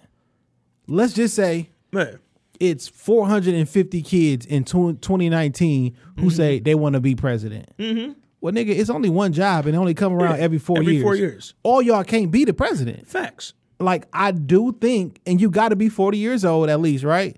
To be president. 35. Or 35? Yeah. All right, bet. So y'all, he in what, first grade? So they was what, 6? All right. So you got another 30 years. Half of y'all not going to be qualified by then. Yeah. Like, you are likely not going to be the president. If there is no plan A, I mean, there is no plan B, what do you do when you fail? Now, and here's my thing. And here's kind of where I go into why I don't believe in maybe getting off of plan A. Because if plan A is to become the president, for that to be realistic and to remain realistic in your quest and your commitments to your plan, you're going to do a few things. You don't need a political background, obviously, because of the person we currently have. But more than likely, if that's your plan from the beginning, you're going to start to take up local politics. You're maybe going to become fucking alderman, or you know what I'm saying, and later become city council, and maybe later become a mayor and a governor. And that, you're going to go down a path that sort of leads you toward that presidency that you want. Now, you may not get voted in. You may never reach that status. I'll take it even further. So the reason I thought that was interesting because Killer Mike said you owe it to your parents to dream practical. If your dream is to go to the NBA, nigga, you might not go to the fucking NBA. What is your plan B? Yeah. Because if you blow your knee out in the 12th grade and you ain't thought about no fucking, like, what is your plan B if you blew your knee out the second year of college? Now, like, see, you got nothing? And that's where, like, you got to be practical. I'm not saying that don't give up on your dreams. Shit, I'm an entrepreneur. I'm doing my shit. You know what I'm saying? But like, you need to work somewhere while you pursuing your dream and all the other shit. But like the whole, like what Steve Harvey, I don't think he understands is his son is in a financial position because of his father to not have to worry about plan B at all. Plan A has to work because if it don't, I have a support system. But Some see, of us, I think and that's kind of where I feel like folks get lost with the plan A, plan B convo, because you're an entrepreneur. You do a lot of shit outside of your job. Yeah. But you get up and you go work your 9 to 5. Mm-hmm. But your 9 to 5 ain't necessarily your plan B. And it ain't necessarily a backup plan. Right now, it's just a stability that allows you to focus on plan A, to rent this space. So me saying and agreeing with him saying, I don't believe in a plan B, because that don't mean don't do whatever the fuck you got to do to keep plan A afloat. yeah. But if you got a fucking shit, nigga, Hov sold dope. But plan A wasn't always to sell dope. Shit, plan A, because like in real life, plan A might be to sell dope. Hey, a lot of niggas grew up like, nigga, when I want that car, I want that chain, But check I that want out, that though. this. Plan A might not have been to sell dope. Plan A might have been to get out the hood and get that car and get that house. Could be. Yep. So whatever the fuck got you there was really part of plan A. Yeah. So I guess that's my point in you don't have to fucking jump immediately to a backup plan, because whatever the fuck you doing in the background doesn't have to take away from plan A. Right now you an entrepreneur and you got a 9 to 5, but at some point your businesses are going to allow you to fucking lead that 9 to 5, but that 9 to 5 ain't no backup plan. It ain't. That's But just you guess gotta what do. though? In real life, if something ever happened where something never gonna take out, while I'm working my 9 to 5, I've developed a set of skills and I've developed a resume and a career that, guess what? If some shit ever don't work, I'm always gonna be able to get a job in leadership somewhere, teaching and schooling and stuff like that. Like, so, like, technically. And see, I don't, because I agree with you. Yeah. But I wouldn't call that a plan B, because you still got plan A in the pocket. And I guess that's where I'm thinking of it as plan A can exist no matter what. Yeah. If you got to get up and go to work and you got to go have a side hustle and you got to do a million things. Because, nigga, I remember when y'all was in the other studio. Plan A gonna take a while, nigga. Yeah, shit, we was in my living room. I remember that. I remember when the homies was like, yeah, JB coming over here to edit and help, and because they didn't know what the fuck they was doing. Plan A gonna expand over a long period of time, but plan A can always exist. Whatever you gotta do around plan A, I think that's where folks will lose their dream thinking that folks will lose their dream thinking that plan B has to be there in place, when in fact your dream can exist and all that other shit is just a part of plan A. That's my point. Like, when Killer Mike said you owe it to your parents to dream practical. Yeah. Because, like, look, these parents didn't bust their ass for the last 18 years. Facts. Put all this money up for college. Like, I literally sacrificed to get this shit together. And then you 4th year in and you be like, yeah, I don't want to do this shit no more. Yeah. Like, what? And so it's funny. Because you see how quickly it changed, right? Yeah. The children had all these. I want to be a pediatrician. I want to be a scientist. I want to be the president. The adults, yeah, man, I want to be a rapper. I want to be a rapper. But you want to know why the niggas wanted to be a rapper? Because that was plan A from the rip. That's been plan A, but them niggas did all the other shit, and they living. I don't know them niggas' lives, but they all living. They all on Earth. They was on the streets. They was walking. A couple of them niggas look kind of rough. They got all these niggas walking down the street. But in the middle of the daytime, not at work. Was kind of funny too. To make it real, I remember when I was in college up at Michigan State, go green and shit. It was a cat up there who rapped. Yeah. And the nigga was a good student. I knew, I was familiar with where he came from. Came from a pretty solid household. 2-parent joint. Seemed like they had a couple dollars. I knew the area he grew up in. But he rapped.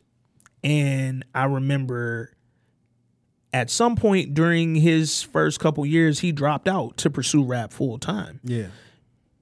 And I knew another cat who went to Howard. He sang. And the nigga could sing his ass off, but he was like a brilliant student. And again, he's another one. He came from some bread. I knew the schools. He from Detroit. I knew the schools he went to in Detroit.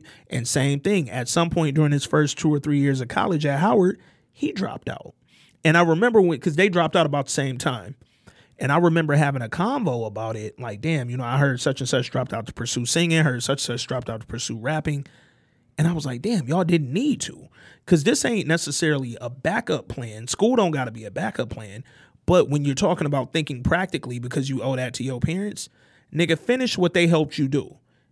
And then go do your own shit. If your own shit don't align with what they helped you do, hey, at least you finish. Because it's a whole bunch of niggas who didn't pursue something because they wanted to be rappers. They ain't never fucking made it and didn't never do shit with their life afterwards. Fam. And don't nobody want a 42-year-old nigga dropping their first album. At all. So I'm like, yeah, that's your plan A. But guess what? Yeah. You should have had a plan B. Yeah. And my thing is, if you got one, you got none. And I think that's where ultimately school ain't a plan B. It's just nigga finish. And yeah, school might not be for everybody traditionally, but I also agree. Pick up a trade.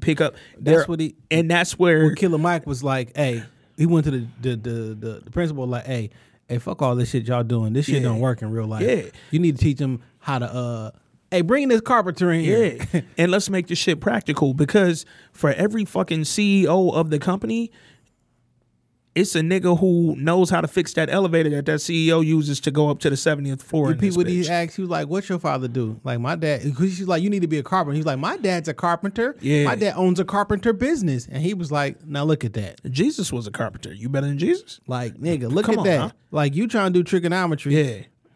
Very specialized, but like, you need somebody to fix your sink. Yeah. Who gonna fix your sink? Yeah. Like, he was like, you need to teach these kids how to do joint. And like, I enjoyed that because I think the system for our schooling system is broken. Yeah. But see, and that's kind of, so to that point, I think that's where the education system does get kind of lost and fucked up, is that among the general basic college entry level collegiate curriculum, there are plenty of areas where we can inject normal, everyday, practical skills, all being taught under one fucking roof. You don't have to get rid of the art program and get rid of gym and physical education and all these. I remember we used to have auditorium, nigga. Shout out to DPS. Had auditorium, nigga. That's where I learned about Black History Month in auditorium. That's where I learned about Kwanzaa in auditorium. I had a really militant ass teacher who did auditorium, but the things she taught, shout out to Miss Milliken, the things she taught us were very much so practical. Yeah. And it was like, these skills need to be learned. I learned all my Black history information outside of adulthood. Yeah. In elementary school. Yeah. But that's our experience when we was fucking kids. Cause now they done got rid of art. Miss Lockhart told us the Black National Anthem, lift every voice and sing. Fam, I've known every single word since the 3rd grade. I'm not lying to you. I never knew the regular quote unquote national anthem until I was in like 7th grade, because preschool through 6th at McDowell, you learned the Black national anthem and you sang the shit out that. Random, did y'all have to do the Pledge of Allegiance every day at school? Yes. Like up until like, yeah, that was maybe up until I was in like 4th, 5th grade, and then they stopped that. But yeah, every day we stood up, hand over your heart. That's some wild shit, ain't it? Yeah, boy, but religion in school and all that can't come in but politics or whatever. Which is nowhere in the Constitution, by the way. Facts. But anyway, my point is, in school, they've sort of removed all the, because I never had like a shop class. That wasn't a thing by the time I got to high school.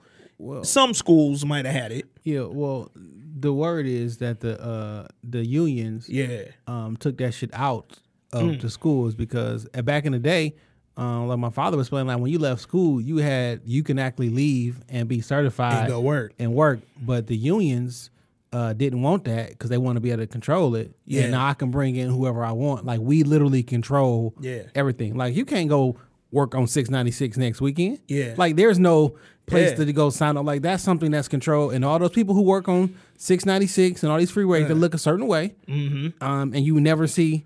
Yeah. You may see one nigga holding a stop sign, swinging that bitch back and forth for $18 an hour. Other than that, that is completely controlled by the mob, or allegedly, Yeah. or whatever they control Yeah. by. But you know what I'm saying? That's why it came out of the schools. But people get paid off to do that type And of I hate it because the skills that are again being taught, because I am 100% in it. Traditional school is not for everybody, but everybody has to learn something. Yeah. I don't give a fuck what your dream is, your plan A, plan B, plan Z, nigga. You gotta learn it. So let me explain what happened in this episode. So he went to the kids, and was like, "What y'all want to be?" And he was like, "Y'all got to be more Y'all practical dreams is than- too big. Like, you not gonna make a spaceship to go to the sun, fam. Yeah. Sit down, and you're not gonna make no magic potion to turn your family into superheroes. Yeah. You could be a pediatrician, and you're not gonna be president. So let me go talk to some adults, see what y'all want to do." He was like, "Y'all niggas kind of fucked up. Yeah. I'm gonna give y'all a test, some basic shit to see what Yeah. y'all can do." And they all score horrible on this basic test, right? Yep. So he was like, "We need to." Well, his plan for the children wouldn't work, so he tried to take it to adults. Yeah. So like, all right, what we need to do is teach these guys how to be carpenters. Yeah. How do you change a light bulb, whatever. Now, how do we do that for adults? Because somehow, well, sex sells. Yeah. And then this one, the episode went left. Because his thought process, and again, I was literally with him up until this point, was we have to make the method of teaching this impactful and effective. We can't just, because especially at the adult level, nigga, I'm sure you could attest to this too. It's a lot more difficult to learn now than it, and that's just science, nigga. Like, your brain does not function the way it did as a kid. I learned off YouTube. Yeah. And not like YouTube as in, let me watch Joe Blow video. Yeah. There are educational things and Yeah. programs that you can pay for or whatever. And like, I learned being able to see it. Yeah. Listen to it and see the diagram and see it in practical. Yeah. Because I need to be like involved. I just don't give me a sheet of paper and just tell me to Yeah. read this and expect me to understand As an it. adult, our brains don't function the way, they're not the sponge that they once were, right? So you can't just read off some shit to me and I get it necessarily. Like, I may need to see that in practice. Yeah. You know what I'm saying? So, and I was with him up until this moment, and then the episode kind of shifted. And he went into a sex sales. And if we need to teach these people and keep them focused, but also utilize sex selling, let's combine the two. And he said, let's make a porno. Yeah, so they But took like a porn class. because they went to like, you know, one of the little cams and shit where Yeah. chicks be doing whatever. Yeah. And she like, you think you can get people to pay attention to you? Yeah, And she was like, I can get people to do whatever the fuck I want. Yeah, like, well, okay, well, how about this? Yeah. And then they kind of expanded. They did this fucking porno, and during the porno, all the words were like how you actually fix something, They and were- everything was so sexual. they were innuendos. teaching you how to fix the plumbing Yeah. while a nigga was getting some head. Like, hey, funny part about this, I need this pipe cleaned out. Yeah. Could you please? Could you? Yeah. So funny part about this scene, I actually know the bald head girl Marla, who Okay. he went to The visit. older girl? Yeah, like who he went to like see. She was like the sex therapist or Yeah. whatever. I know. I used to work with her, like at a marketing firm in Atlanta. I tell you, because I was like halfway asleep when this was started on. Yeah. And I just looked up and seen two guys that looked pretty questionable. And so, And I was like, hey, what's going on here? fam, all right. So this is where it went left. I understood and I really kind of agreed with his method of, hey, sex sells, let's figure out a way to incorporate the two. I thought he was going to do more of like a Nelly tip drill type situation where it was like something But gotta be universal. happening. Atlanta. Yeah. But it went maybe a little bit too far left for me, like having to. Yeah. So they made this porno with all these different people. Then they It was a guy girl, it was a girl, and it was two guys. and they let the people watch it. Yeah. And then they gave them the test again. Yeah. And they did 75%. They better. they improved 75%. So the method, and again, the overall methodology showed that it worked. Yeah. People will pay attention, sex sells, but I If think Teacher Babe was my professor, I would probably be paying attention. dog, I could have got at Teacher Babe, man. My homegirl was the principal at school she was a teacher at and did not put me on. She put me on this raggedy ass other teacher, and I'm still mad because I ain't know Teacher Babe worked there. But anyway, I agreed with the overall point of we have to figure out better ways to teach. Because that's the thing. In schools, we've been teaching math the same fucking way. Like, niggas have been saying 1 + 1 is 2. Well, they just try to change this Common Core math. This shit is horrible. Yeah, I don't even want to get into that shit. Yeah. I'm scared to have kids But, because like, of Common Core, nigga. This is the reason I like the episode is because, like, listen, I gave you the exact. I gave you so far extreme. You're gonna be like, okay, well, clearly we talk differently. They got a 75% increase. Yeah. All right, how do we do that without the porn? Yeah. And now it gets you thinking. Yeah. Now how do I? And that's the whole satire behind it. It's like, all right. I think the episode. I mean, honestly, maybe even more than the themes behind the episode were very much so prevalent and forward. But I didn't. It went so far left. I said, all right, we got two dudes on the joint fucking. Like, it was just a lot happening that I was like, all right, I don't want him to lose his message. But again, like you said, he gave them that same test again, and them niggas' scores improved 75%. So it's something to the method behind the madness. Yeah, he took that bitch to the OCC of of Atlanta and shit. Yeah. And he was like, shit, we'll take it. He said 75%. And dog was so funny, man. But no, man, we got to start teaching each other better. And we have to start teaching more effectively. And that was the point of this episode. And I agree with that. That third episode, though, on Crip, nigga, on Crip. This was probably my favorite episode of the 6, man. That fucking Cripicola, bro. So in this episode, hang on, because I wrote a little baby synopsis. I love how it started. That nigga Killer Mike is online and he's looking up like basically branded material and branded products from the Hells Angels. Hells Angels are a gang. Let's be very fucking clear. You can call them a motorcycle club. You call them whatever the fuck they want to call themselves. They're a gang. These niggas have been involved in a lot of fucking violent crimes, organized crimes. They wasn't a shootout like in Dallas. They had Oh, nigga, it be thousands of these niggas shooting, they fighting. They involved in a lot of prostituting that's happening all over the fucking country. Human trafficking. Fam. But Hells Angels happily, openly, and successfully are listed as a corporation, and they sell a ton of branded products. Like niggas got Hells Angel t-shirts. You ain't even got to be a member. Just buy a fucking t-shirt off Amazon. Get one off eBay. You can get a hat. You can get whatever the fuck you want. You can get a jacket. And niggas are putting money and putting profit into a gang. So the point of this smart shit though. Oh, you know why it's smart? Because like I'm helping wash money, right? Yep. And also when you see something that really fucked up that happened, and you see a nigga running from the scene with a Hell's Angel jacket, I'd be like, look, we sell them bitches at Walmart. Fam. Yeah, that could have been anybody. Yeah, it wasn't one of us. Hey, Hells Angels, and I don't even know if this was their intention to become this, incorporated brand that they became, but they've done it. And Killer Mike's point in this episode was, all right, if niggas is out here just openly, happily buying like Hells Angel paraphernalia and shit, and they're not afraid of the Hells Angels and they don't have a stigma around them, why we can't do that shit for black gangs? Because it's some business within black gangs. These black gangs were not started to be violent and to be criminal. They were started to take care of the community and be protectors and unifiers of the communities that they first started in. So why the fuck can't we incorporate the business within the black gang? And so he goes Crips to was Common Revolution in Progress was the original definition. Yeah, that was the acronym of Crips. I mean, George Bush Sr. and Oliver North and Blandone introduced crack and changed the Bloods and the Crips from what they were. Yeah. But so they actually incorporated, but their product that they were selling was drugs and crack. Yeah. Instead of merchandise. Drugs and crack that we were provided by the government. Facts. But nevertheless, Killer Mike's whole point this episode was, why can't we get some Crip branded and then later in the episode some Blood branded products out here that people are not afraid of when they see this name? Because when Prohibition was going on, right?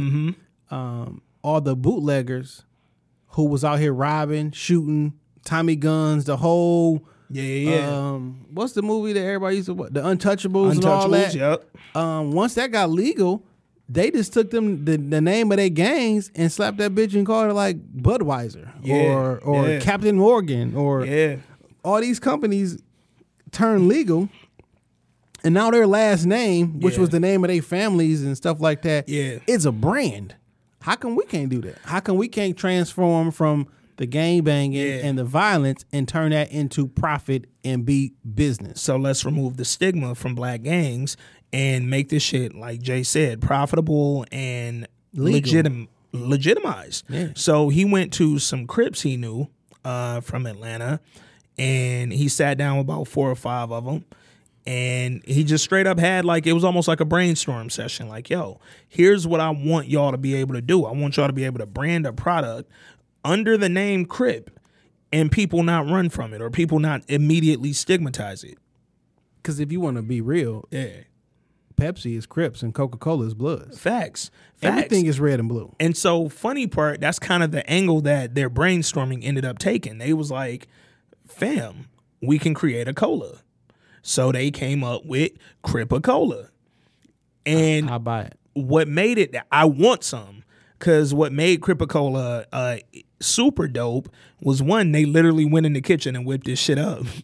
But 2, they weren't using any of the fucking terrible ingredients that go into Coca-Cola and Pepsi. It was a natural fucking soda made with cane sugar and all these natural sweeteners that were not, any of that shit that gives you niggas cancer. High fructose corn syrup. Yeah, and it was funny because they talked about all that. Like, yo, this is not in our cola, in our product.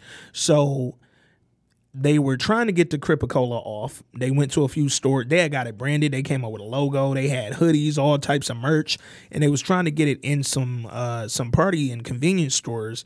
And the owners was like, nah, we can't really do nothing with that. We can't do nothing. Like, what about as soon as somebody see it? What if a blood come to buy this shit? And sell a it's gonna product be too. a shooting. So that was the fucking, hey, all right, well, let's get some fucking bloods involved. So he went, he found some older bloods. I did take note that the bloods he found were older, or at least looked and maybe came off a little bit more mature than the Crips, because I felt like that was another way to sort of really get his point across. Like, yo, let me go talk to these old heads. Might be in a different gang, but they might understand my... Well, at the very least, in a Crip neighborhood, sell Crip-A-Cola. Yeah. In a And blood neighborhood, sell blood pop. And in neutral, sell both. So he went over there, he found some bloods. He told them niggas, yo, here's my idea for the Crips, but what I want to do is have y'all selling blood pop, which they aptly named the shit, because I want people to understand that you can line up these Crips next to these bloods and sell both products, and it won't be no beef, won't be no shootings. Because he did a fuck, what you call it when you get everybody in a room and you do the goddamn romp. Excuse me, bless me. God bless. He did a damn fuck. I am drawing a blank, man. But basically, he got a few people in a room, did this almost like a survey, and he had everybody sit down, and he said, basically, what's the first thing you think of when you think of Crips? Bloods. Here go this Crip-A-Cola. What you think of when you see this product? And it was a bunch I've done tons of those. It was a bunch of white people, and they were all saying the same shit. Oh, this violent gang, and it's gonna be shootings, and it's gonna be this, and I wouldn't feel comfortable buying that. I wouldn't feel comfortable drinking that.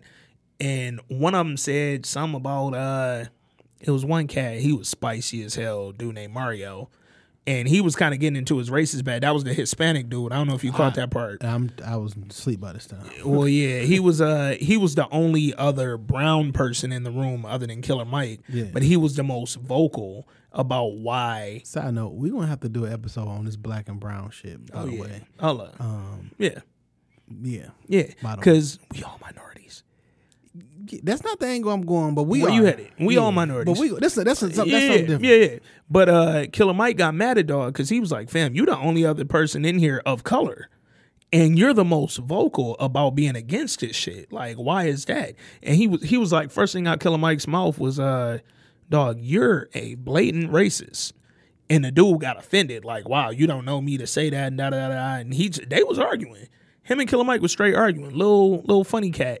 And he was like, don't put me in a box. And he was, then the nigga say, of course. Look, he say, I mean, I have a song called Don't Box Me In. And I was like, this nigga got a song. But which we later heard in episode like 5 or 6. Which is why I thought on this episode 2, why everybody Yeah. said they wanted to rap, like you see Killer Mike and now you want to be a rapper. Now you a rapper. Yeah. Yeah, but anyway, man, long story short, they sat down, they had this fucking powwow with all these people, and Killer Mike brought in the Crips that he had, and they came in to explain, fam, we do work in the community. We take care of our families. We do shit. We're not a violent gang that's just out here killing motherfuckers like y'all immediately think. AKA T.I. just doing my job. Hey. This is the perfect song. Hey. And so he linked the Crips and the Bloods, and they went to a festival, and it was a bunch of vendors. So he bought 2 vendor spaces next to one another. To the left, they were selling Cripicola. Ironically, that was on the left. And to the right, they were selling Blood Pop. And initially, people were coming up, and they were not into it. But then they started handing out samples. Like, yo, taste this.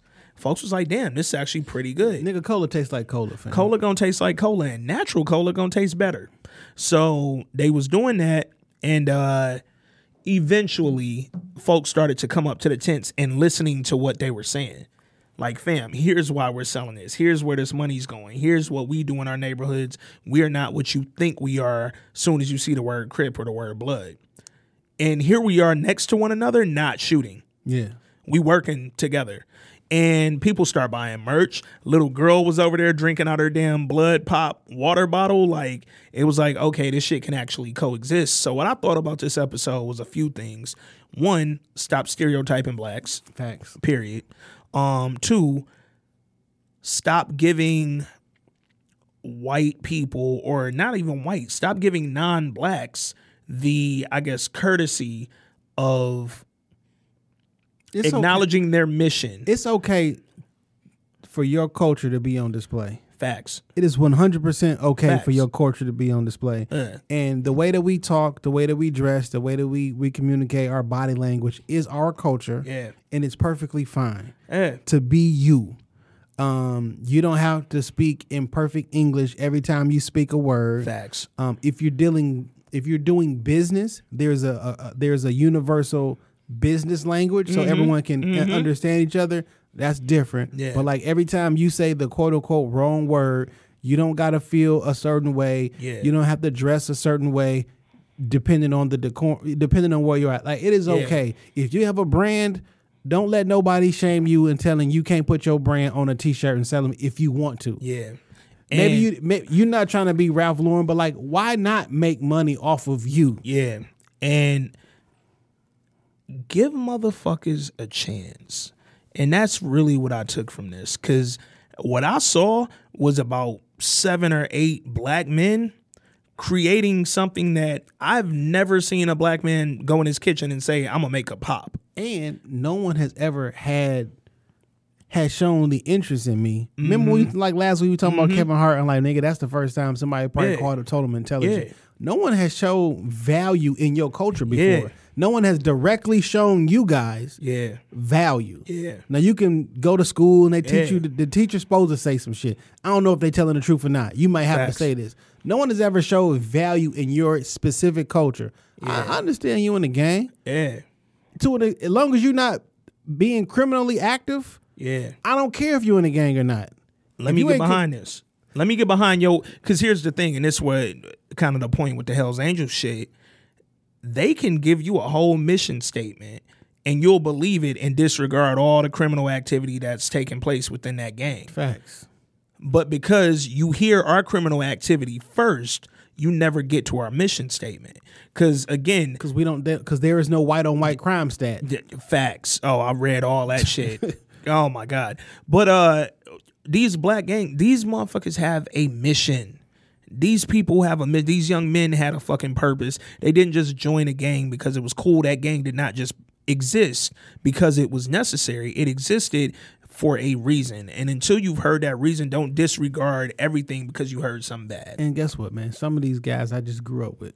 Facts. This is my neighborhood. Facts. I'm born into this. Facts. And I was shout born out into my family as I'm born into this neighborhood.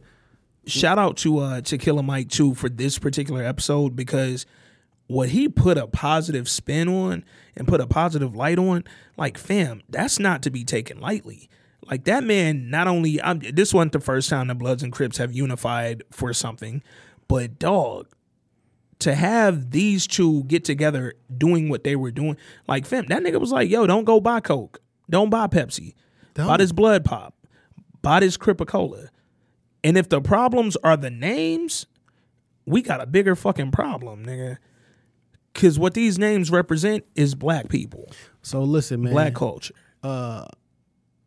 We almost in February, but from here, from Shop Talk, for everybody, we on everything black, fam. Yeah. And if you black and you got a product, bring it up here. Fuck with it, man. Hell yeah. We're fucking with it. Hey. Whatever it is, bring it up here. Let me know about it. Let us know about it. Tag This Week in Culture. Tag Shop Talk Podcast, Shop Talk Podcast Studio, whatever.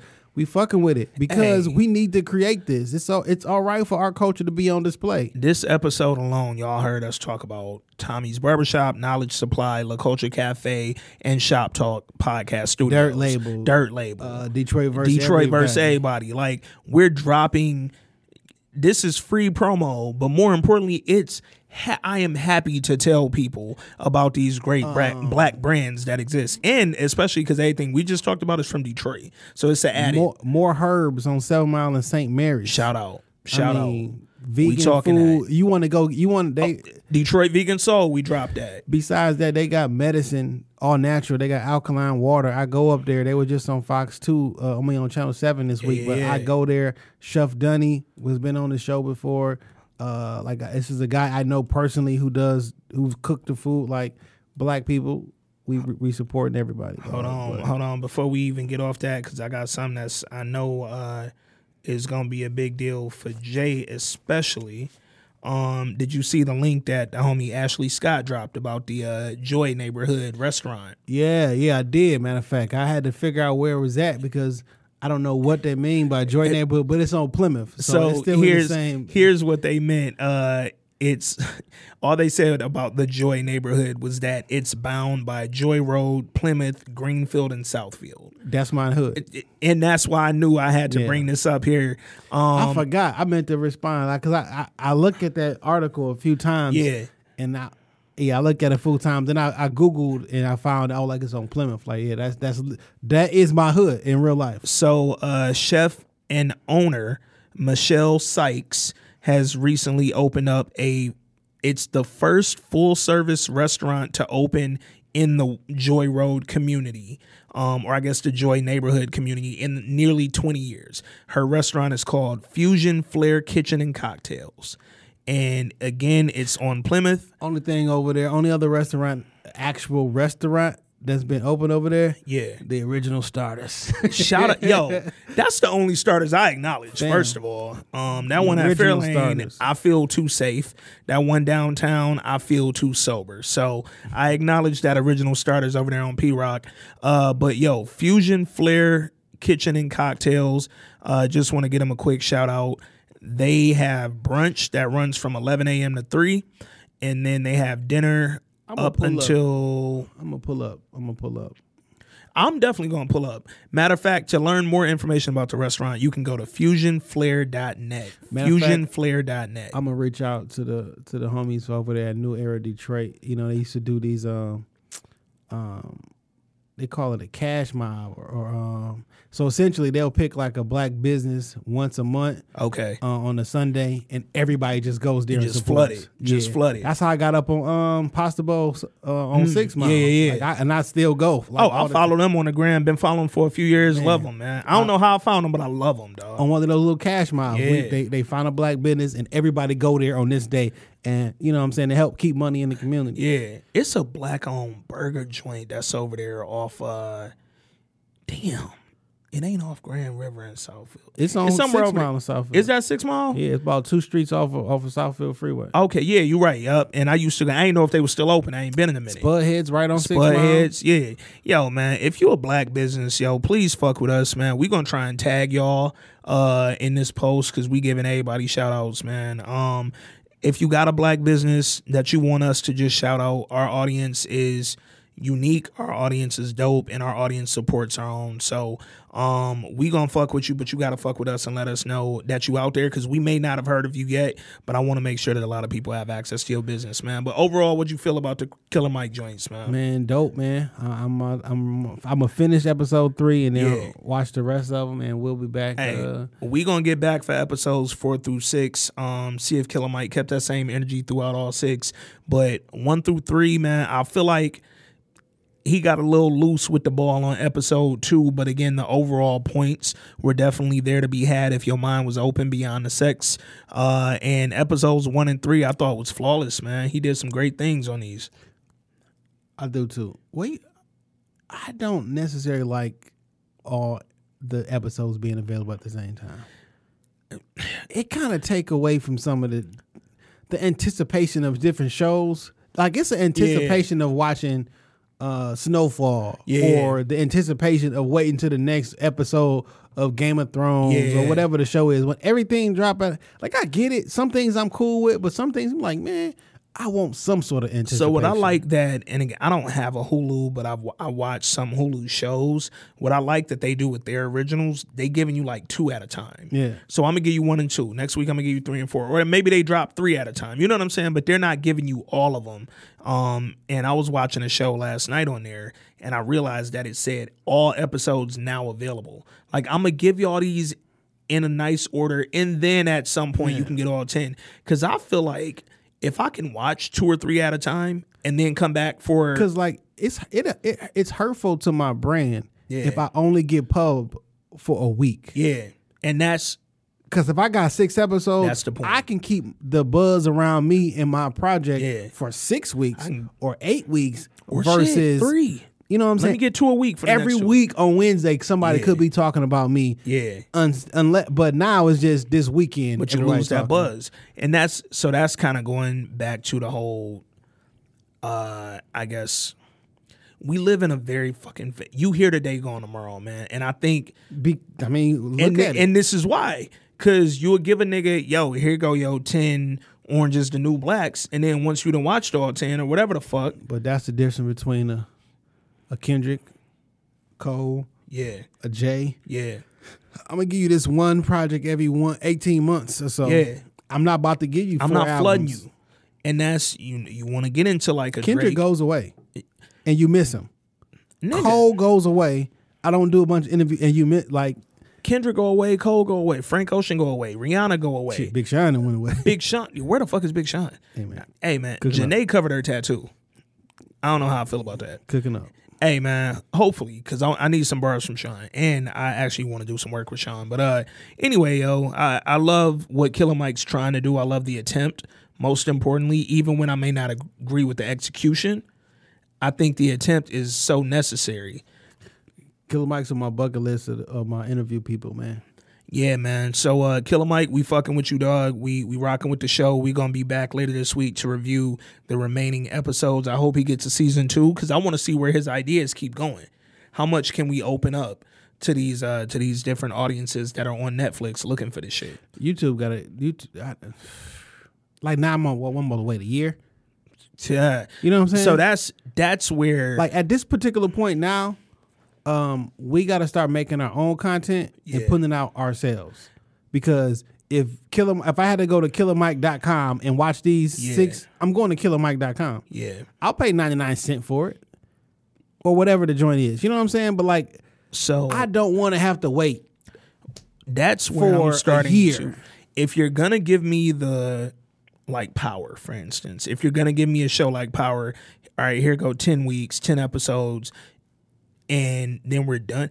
I can't wait a year, because in this world of fast-paced info, you don't want to lose steam. I don't need you to flood me with all your shit. Come back every 6 months. But come back 6 months from now. And that's with Power specifically. Stars, I hope you listening. You probably not, but fuck y'all. But Courtney, real shit. With Power specifically, fam, every successful show on a network television channel, the NBCs, the ABCs, CBSs, all that, 20 episode seasons, and they split them. You get a winter Walking break. Dead. Walking Dead. Come back in February every year. Fam. Come on October. goes off around November, You're December. never going without, because in certain industries, with individuals, I may not want to hear or need to hear Kendrick every 4 months for him to be impactful. But with shit like entertaining television shows, you want to make sure you keep your audience engaged. And you want to make sure that you don't lose your steam and your ideas and because all this shit comes with continuous work and continuous flow of ideas. So maybe we can start getting some 20 episode seasons of Power. Maybe we can get 10 to 12 from Insecure. It's the last season. It's the last so. season anyway. But anyway, man, we off on a tangent. Killer Mike, we fuck with you. We'll be back to review the remaining joints. I'm Ant, that's Jay. This Week in Culture, episode 29. We out.